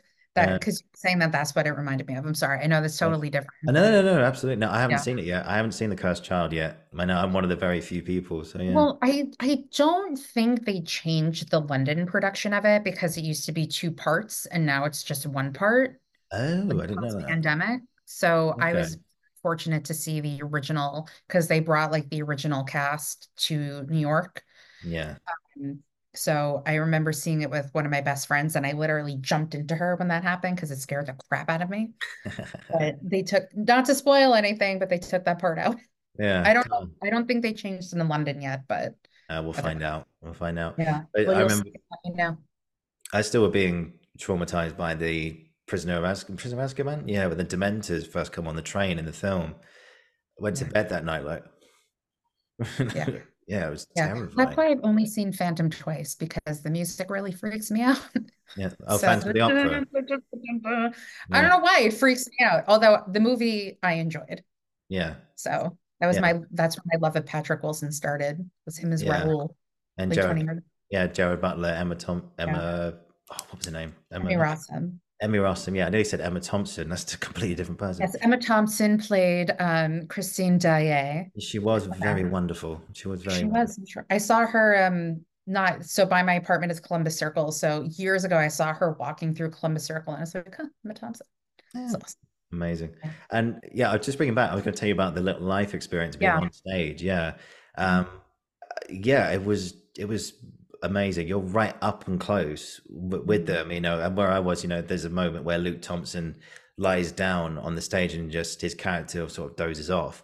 And Yeah. if I just did that, if I just leaned over just a little bit more than I'm doing now, I could have Did you just gone, whisper in his ear, come on my podcast? yeah, yeah, I'm in touch with your agent or something like that. He said no to me too. It's fine. Man, it's all right. We'll figure this out. We'll figure this out. But um, yeah, it was amazing. Of course, actually, it was a dream really because funny enough, I nearly got a job being an usher or a guy who sells ice cream at Yeah. the theater. Mhm. I had Which, to by tell. the way, they do not sell ice cream in New York theaters Oh because I have yeah. been asked that, and they do not do that. Why is that? Why do they not do that? I don't know, but you guys don't have playbills, and we do. You guys have programs we have to buy. Yeah, but playbills are your programs, though, aren't they? Yeah, but we also, depending on the show, have souvenir programs, Oh yeah, like photos we and have stuff. programs and souvenir programs. Now we just have a program. That's it. Yeah, I know. I bought all of them when I was in London. for every show I saw. Like a big collection you've got, like at the end. How many did I have? Now I'm gonna have to like list off everything that I saw. Shape of Things, Curious Case of Benjamin Button, A Little Life Twice. What else? I saw Brokeback Mountain Oh yeah, and I saw Great Expectations. So I got a program for each one. yeah. Just coming back. How was London? Very good. Yeah, it was, oh my God. I would live there in a heartbeat. Yeah. I loved it. So I had the time of my life. I had the best No, time. no, we'd love to have you. We'd love to have you. Yeah. Yeah. Maybe one day. I don't, I had like the most, ironically, like I also love British history. Yeah. So the day I saw Little Life for the first time was the most niche day for me because I did a tour of the globe and then I did a private small group tour of the Tower of London and then I saw a play. So like if there was ever a day that said like this is an Allison day, it would have been that day. Yeah. God, that's a good day. That's a good day. Yeah, Yeah, we'll it's talk great. about the Globe. I'm talking about the Globe next, actually. But Mhm. but when you sat on stage of A Little Life and you see the, it was such a blessing actually because Yeah. being an actor, I saw how they played off each other. I could see how much rehearsal they'd done, and I could Yeah. see how they were just literally, and it's very simple, just listened to each Mhm. other and reacted to each Yeah. other. And people go, oh, you need to feel all these things. You need to have this amazing knowledge behind you. So actually, training, I mean, like, no, you just simply need to be in the moment, listen, and Mhm. react. That's it. Yeah. And actually being up close and personal with them was it was fantastic. And well, I think I'll just take this opportunity for both of us to give a shout out to our mutual friend Elliot Cohen. So hello, Elliot. Hope you're doing well. Uh, And Hope you're doing well. yeah, he's doing a lot of building work at the moment. See his Instagram stories, Yeah. but uh, yeah, it was just an amazing, amazing experience and one that I'd Mhm. love to do again. But I was very lucky to get that ticket because Yeah. I nearly got a job at the theatre. You know, as I say, selling ice creams or being an usher or behind the bar or whatever.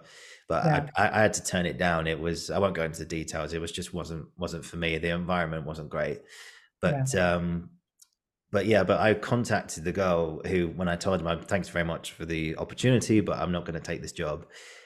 She went, okay, I'm sorry to hear that. He will pay you for your time here and everything. Here's your pay slip and all that.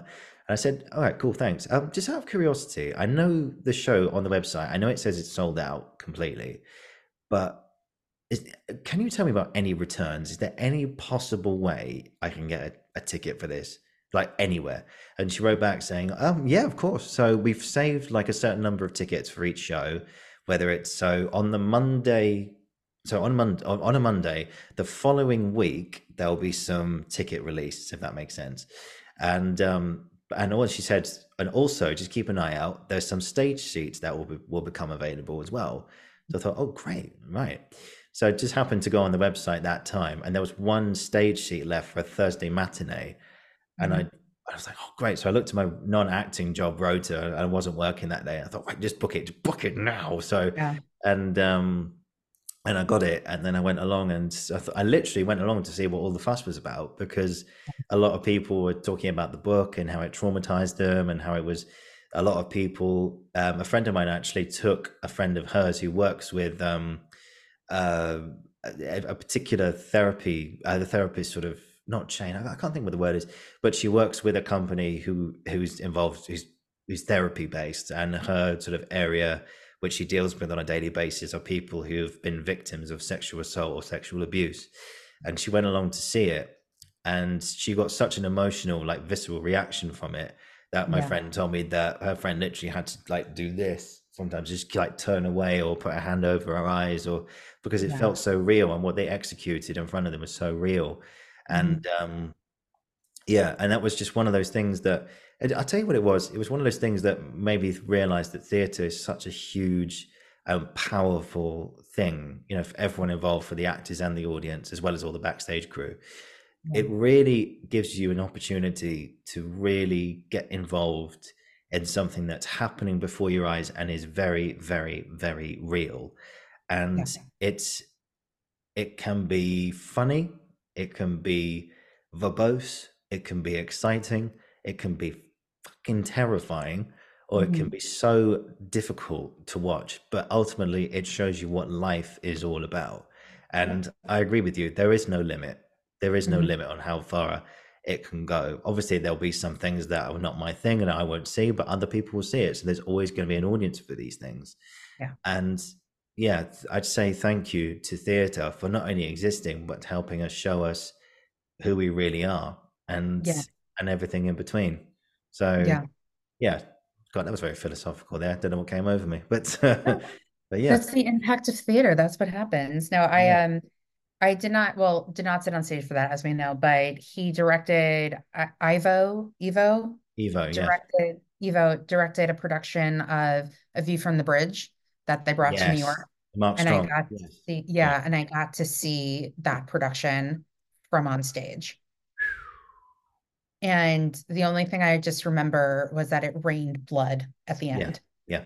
That was so fucking cool. But when I saw this production, I'm like, this isn't very Evo-ish. And then this huge black box came down on the set. And I was like, and there it is. There it is. Because for those who have seen it, I'm sorry if I'm spoiling it for anybody who hasn't or wants to see it at some point in their life, but It's they fun. had the side of the stage had video of the streets of New York. And when Jude was going through something, it would speed up or it'd Mm, be like white noise visuals. yeah. Uh, that's very Ivo-ish. But aside from like that and like the black box, I didn't really feel like it was anything different than anything else. Like not in a bad way. Mm, yeah. Because I think there's some director traits where you go and watch it and it's like, oh, that's very Evo, or that's very uh, Jeremy Aaron, or Thea Sharrock, or well, when you watch a film, that's very kind of Yeah. Baz Luhrmann or very Steven Spielberg or something like Yeah. that. It's you want kind of. I think it's good to have traits because people know it's you and you've made a unique stamp on things. But Mhm. at the end of the day, it's like, is that all you want to be known as? And that kind of opens up a Yeah. whole new perspective, really, doesn't it? I will be curious to know if they do bring this production to New York and where it would play. Mm, Um, I did when I stage doored, I was someone's videographer when they were meeting James Norton. And mm, I befriended these two girls, and one of them, I guess they heard me say to one of the actors, like, "Oh, I like your accent." He goes, "Oh, thanks." I'm like, "Oh, I'm from New York, blah, blah, blah." And so I think, I don't know how the topic came up with them and the accent, but they like pointed at me and they're like, "And she's from New York." And so when he and I were talking, he's like, "Oh yeah, if we bring it to New York, like I'm gonna have to really make sure I work on my accent." I'm like, "Oh, your accent was great." And I was like, "Where would it go to New York?" He goes, "I don't think Broadway, but I think either like this location or the Armory." So there's this huge armory on Park Avenue called the Park Avenue Armory, where they do performances and art installations and sh like trade shows and different things. And so mm. it would make sense if it were to go there. Yeah. And I tell you what, this is something I thought about earlier, which was a lot of actors talk about how who do the West End, Hmm. sorry, excuse me, and to Broadway. They say that Broadway audiences are a lot more vocal than West Yeah. End audiences. Carey Mulligan did a play called Skylight, which was just shown again here, which I don't know if you saw, which Oh, was, I saw it. I am a very oh, big Carey Mulligan. One of my favorite movies is In Education. So yeah, I'm a big Carey Mulligan fan. And my friend was kind enough to bring me with him to see the show because he knew how much I loved her. Love her, yeah. I should say. Yeah, it was amazing. Her and Bill Nye were just fantastic. Yeah. I missed the original one that was back in 2014, but a recording of it was made and they showed it again just before Christmas, just gone. I saw Nice. it. I saw it twice. It was just like, oh wow, Great. this is Yeah. It was a beautiful play. yeah. And so Kerry Mulligan did an interview and she was talking about how in London people are very quite quiet and attentive unless they're playing with their phone, of course. But Mhm. he said in America, he got to Broadway and she makes, if anyone who hasn't seen it, she makes spaghetti bolognese during the show. And she was cutting up the onions one night, and this lady in the sort of third row was just like, "Oh my God, there's onions!" And then cutting out the guy, oh my god, garlic, and it's like shush. I don't know, is that a thing for Broadway? People get a lot more interactive and involved in it. Yeah, I think so. Yeah, I mean, I people have also talked about entrance applause. I've yeah, seen movies yeah, that, especially Broadway, they get entrance applause. yeah, In the UK, they don't. I haven't experienced enough British theater to say whether or not the big difference, but I mean, New York, it's America. People are just loud and yeah. vocal. I'm like now I'm trying to think of like if I've had or witnessed people talking to like, oh my God, I can't believe this is happening. I don't think my theater experience I've had witnessed that, but like watch next time I see a show, whenever that is, I will witness that. Yeah. No, I've just witnessed like people being drunk and getting kicked out, cell phones going off, people talking during the show. Yeah. I Oh, mean, I've seen people like video from the front row. So yeah, yeah. but I'm sure somebody and people have like spoken back to things that are happening on the stage. Oh, of course, yeah. Of Yeah. course, that goes backstage, and then they're talking amongst each other and everything. They aren't taking note of what's going on out Well, there, what's guys. They so know. funny is, yeah, I saw this play called The Collaboration, which I know that they did in the UK with Jeremy Pope and Paul Bettany. Yeah. And I saw it like about a year ago, and there was a prop that fell off the stage and Hmm. hit my foot. And it was an art piece. Oh, It was like a crayon or something. oh God. And so, like, the entirety of the rest of the show, I'm like, is it there? Do I put it back on the stage? Do I take it? Do I put it back on the stage? So I'm like, I'm gonna put it back. So at the end of the show, I just plopped it back on stage and I like went on my way. And I interviewed Eric Jensen, who was in the show, who I'm happy to call a friend now. Yeah. And I brought that up and he's like, that was you? Because we talked about it backstage and how the person was kind enough to put that back on the stage for us and like how to prevent it. So things like that happen. Oh yeah, I think they do. Yeah. I've got a question here about Yeah. what some of your craziest backstage moments that you've been involved with or that you've heard of, do you think? It's something we were kind of talking a little bit about before. Yeah, I'm just like now, like I'm brain farting. I can't think of any. I mean, aside from like slicing my chin open on Well, yeah, apart stage, from that, yeah. apart from that's probably the craziest. I don't know. I mean, when I directed a show during the pandemic, there wasn't a great experience with a tech person, and it upset a lot of the performers. And I'm not going to go into more detail. Hmm.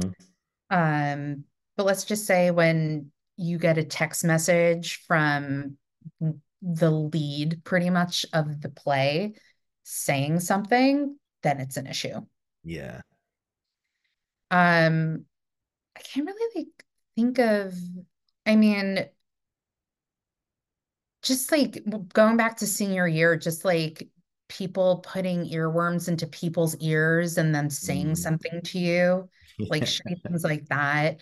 Um, the first performance of How I Learned to Drive my senior, like the play I directed, like one of the performers skipped like a very like good directing moment I had, and like the head of the department was there seeing it, which is fine, it happens, but I can't really think of like anything crazy. I mean, like front of house stuff, you see things, like I said, like, you know, somebody passing out and like getting taken away in an ambulance. Oh my God, my favorite, this did not happen to me, but somebody told me they were working at a show and it was at the Richard Rogers Theater. So when you enter the theater on the right-hand side is like the entrance to sorry, Manhattan Sirens, Hmm. if you can hear it, is right orchestra and you go straight and then it's left orchestra. And in between, there's also like the bathrooms there, Hmm. like each side, like men and women. And then like in between that are the merch booths. And then to the left is the stairs to go up to the mezzanine. So somebody was sitting, like they were like, I was at my merch booth. Somebody came from left orchestra running to the men's bathroom. Mm. And they left, whatever. And the person was having stomach issues and there was like poop on the floor Okay. from like running. Yeah, Hmm. that happened. That's disgusting. That's nasty. Was that But Cleveland like, says in Family Guy? I can't really think of like any crazy backstage stuff. I mean, I That's haven't. okay. Yeah, I think that's it. Yeah. Like the biggest Great. one, slicing my chin open. Great. I love that There we one. go. That's fantastic. Yeah. So cool. I've just got a few more things for you, Yeah, of Alison. course. You can just finish up, but we'll have to get a part two in. We've so much more to talk about. I think this is great. So do you have a th- what's one of the best things that you've ever seen in the theater? Like favorite Thank you I performance? ask everybody this as well on my podcast. Oh, do you? Oh, I do. I have a list. It is Liev Schreiber in talk radio. Hmm. I just remember seeing the show and saying to myself, oh, so that's what acting is. literally had that moment seeing it. Danny Burstein and Beth Level in The Drowsy Chaperone, Yeah. Natasha Pierre in The Great Comet of 1812, like one of my favorite musicals of all time. Once the musical, I remember just like every time I saw it, and I saw it, I say like 3 or 4 times off Broadway. And one of the times that I saw it, nobody applauded during the first act because everyone was just so immersed and so like into the show that they didn't want anything to ruin it. Yeah. So that was like a big thing. The Ferryman, Hmm. seeing that play, I saw it twice. And even though I saw it twice, I was still very shocked and frazzled about what happens at the end, having seen it. My second time, I was like, oh, but you Yeah. knew it was coming. Um, the History Boys Yeah. act. I also really loved seeing the play Next Fall on Broadway. Hmm. That was great. And there's a play on that was in the UK that they brought over called Brief Encounter. Hmm. It's based on the movie, and it's probably one of like the most creative pieces of theater I've ever seen on a Broadway stage. And I was lucky enough to get to see that twice also. Yeah. So I Fantastic. think those have to be like my top. I'm sure there's others that will come up, but Yeah. that oh, you also want to talk about Prima Facie at some point. Yeah. Yeah. Prima Facie. Yeah, I, I remember that. It was one of the most, I think that was the theatre event of 2022. That Mhm. just, because Jodie was just exceptional in that. She was fantastic. I remember I've had a few people on the show actually talking about this. I've had Kate Godfrey, who was in the rehearsal room with her, Danny Arlington, who was her understudy both here and in New York, who actually got a show in both locations, Nice. uh, and Doug Kerr, who helped design Mhm. the artwork of both Jodie's faces in that. Which, and I was not going to talk to him about that, and he's just that was great. Yeah, what was the reaction over here? Again, going back to what we were talking about, and how far can theatre go and stuff like that. And Yeah. her play talks about sexual assault, and Tessa, who's a lawyer who Yeah. fights to bring this awful crime to justice Mhm. until something serious happens to her, and then she sort of finds her way through it. Um, yeah, over Yeah. here, just audiences really went mad for it. You couldn't get a ticket. It was just crazy. It's same here. Yeah, what was the reaction in Broadway in New York? Oh, I probably the same. I mean, for me personally, I didn't want to talk to anybody after the show. I just needed to be like, I just needed to like sit with my feelings and what I just saw. I thought her performance in the show itself was just exquisite. Like it was exquisite and just very well deserved Tony. Like I knew part of like the video release that they have of the show, like what it's about and what's this, but I didn't know like more of what happened or like more to come. Like I knew what happened, but I didn't like visually know because they didn't release anything. Mm, Um, it was a great piece of theater and very well done, amazingly performed, and a very important piece of theater, I think, as well. mm, Um, for a lot of people out there in the world, I think it's very important. Yeah, it was exquisite, just exquisite. mm, And a lot of people I know who saw it felt the same way. It was a very hard ticket to get. I mm, managed to like when they first went on sale, I knew it was going to be a hard ticket. So I got like a seat in the last row of the mezzanine because that's also one of the smallest theaters on Broadway. So I'm like, it's going to be fine if I sit all the way up there. yeah. And my friend, she's like, oh, I should have gotten a ticket. And she like magically got like tickets somehow. So yeah, Mm. Yeah, it was it yeah, the John Golden Theatre. It was at, yeah. wasn't it? Yeah. Mhm. What's it like there? That's the theater where the person passed out and had to be taken out of the lobby. Oh wow, was it? Very teeny. Tiny. It's one of the small theaters on the Broadway. It's interesting. I interviewed somebody and they asked me like what my favorite theater on Broadway is. Because when I go to shows, I don't really like oh my God, this theater is so beautiful. It's like the most gorgeous theater I've ever seen. Like, I don't do that. Although I will say the Belasco Theater is stunning. Hmm. But my favorite theater is at Lincoln Center. It's the Vivian Beaumont Theater. It's my favorite theater. One of my favorite musicals, Light in the Piazza, was performed there. Yeah. Um, I saw, maybe I should add that to my list as well. The Okay. reunion concert of Light in the Piazza that I saw. I don't remember the second half of it because I was crying so much. My vision was blurry. But Yeah. um, yeah, that's my personal favorite theater. But eh. Yeah. And what's Carnegie Hall like, just out of interest? Well, they have different performance spaces in Carnegie Hall. Yeah. Like the main one, like the The main. main one, yeah, Yeah. I think I've only ever been there a few times, and it was never to see like an actual like opera singer or orchestra or pianist. The first time I ever went there was to see a comedian named Stephen Lynch, and Hmm. he opened his show with the song about AIDS. And he even said, I Right. can't believe I just opened my show at Carnegie Hall with a song about AIDS. So that's how I remember it was a song about AIDS. And then I saw Glenn Hansard there, and I saw Jessica Vosk perform there. So I think I saw maybe Glenn Hansard there twice, definitely once. But yeah, sorry, my chair keeps falling down. If you see me like shrinking, it's because of my chair. No, I didn't Uh, notice. yeah. Yeah, no, with Carnegie Hall, it's just, I think the acoustics are really good for what it's supposed to be. There's different levels. You know, it's the same with the Opera House. There's different levels, there's side seating. It's really cool. I mean, I love history and I'm like, oh, old school New York. I'm such a nerd about that stuff. So just to like, oh, this is so cool. Going to Carnegie Hall to like see something, even though it's not like a violinist or something. It's still to Mhm. me that's really cool.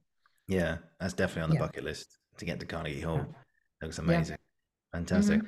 And Alison, I could sit here with you for another 2 hours and just talk all about theatre. This has just been fantastic. Well, let's do this again. Let's do this for Yeah. sure. I'm around. Yeah.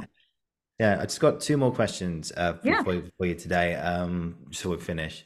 The first one is, so this can apply to your work or to life in general. So what's a piece of advice you wish you'd heard when you were starting out in this business that you wish you'd heard then rather than later on? You know, I don't think there's really nothing, to be honest, that I can think of. Hmm. I mean, it's always like, don't be an asshole. Um, don't rely on other people for stuff, but that's personal. But there's this quote that I love from Laura Linney that like when Facebook, you could put quotes on your Facebook page back in the day. It was one Yeah, of them. yeah. And it was something on the lines of like, don't let anybody tell you you're just one thing because nobody is one thing. Mm, And I really love that because I do believe that. And, this sounds like so corny and cliche, but people are layered, people have things that they go through and different life experiences. And, you know, typecasting is a thing and you want to go against type and all that. And yeah, I think that's a really good piece of advice. Like nobody's one thing. mm, I think that's probably a good one. yeah, Yeah. that's a But I good mean, one. like other ones were like personal that I don't really want to like divulge into the world, but No, no, no, no, if no. you It's when, like later, your personal yeah, not experience. really. I mean, no, I'm constantly getting the same advice from people, or like I delve out the type of same advice. Like, I always think like everything happens for a reason. And if something didn't happen the way it wasn't supposed to go, it could be delusional that I think this, but if something didn't happen the way it was supposed to, it wasn't meant to be, Mm, you know? During like these readings when we couldn't cast one person, they weren't meant to do it. Like another person will, or like, oh, this didn't person, this, I invite all these people and only these people showed up. Well, guess what? Those were the people that were supposed to be there mm, for you at this time, at this dinner, at this party, whatever. yeah, So I think that's my life advice. yeah, Everything happens for a reason. yeah. Things happen the way they're supposed to. Brilliant. No, I'm the same. I think that's great. And just to finish on, was the last question for every guest. Yeah.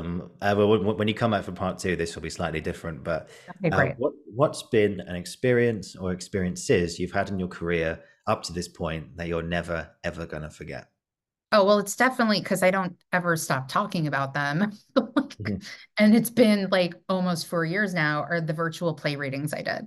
Mm, And I say that because I've never had an experience like that before. yeah, It definitely introduced me to a lot of performers that I'm friendly with now.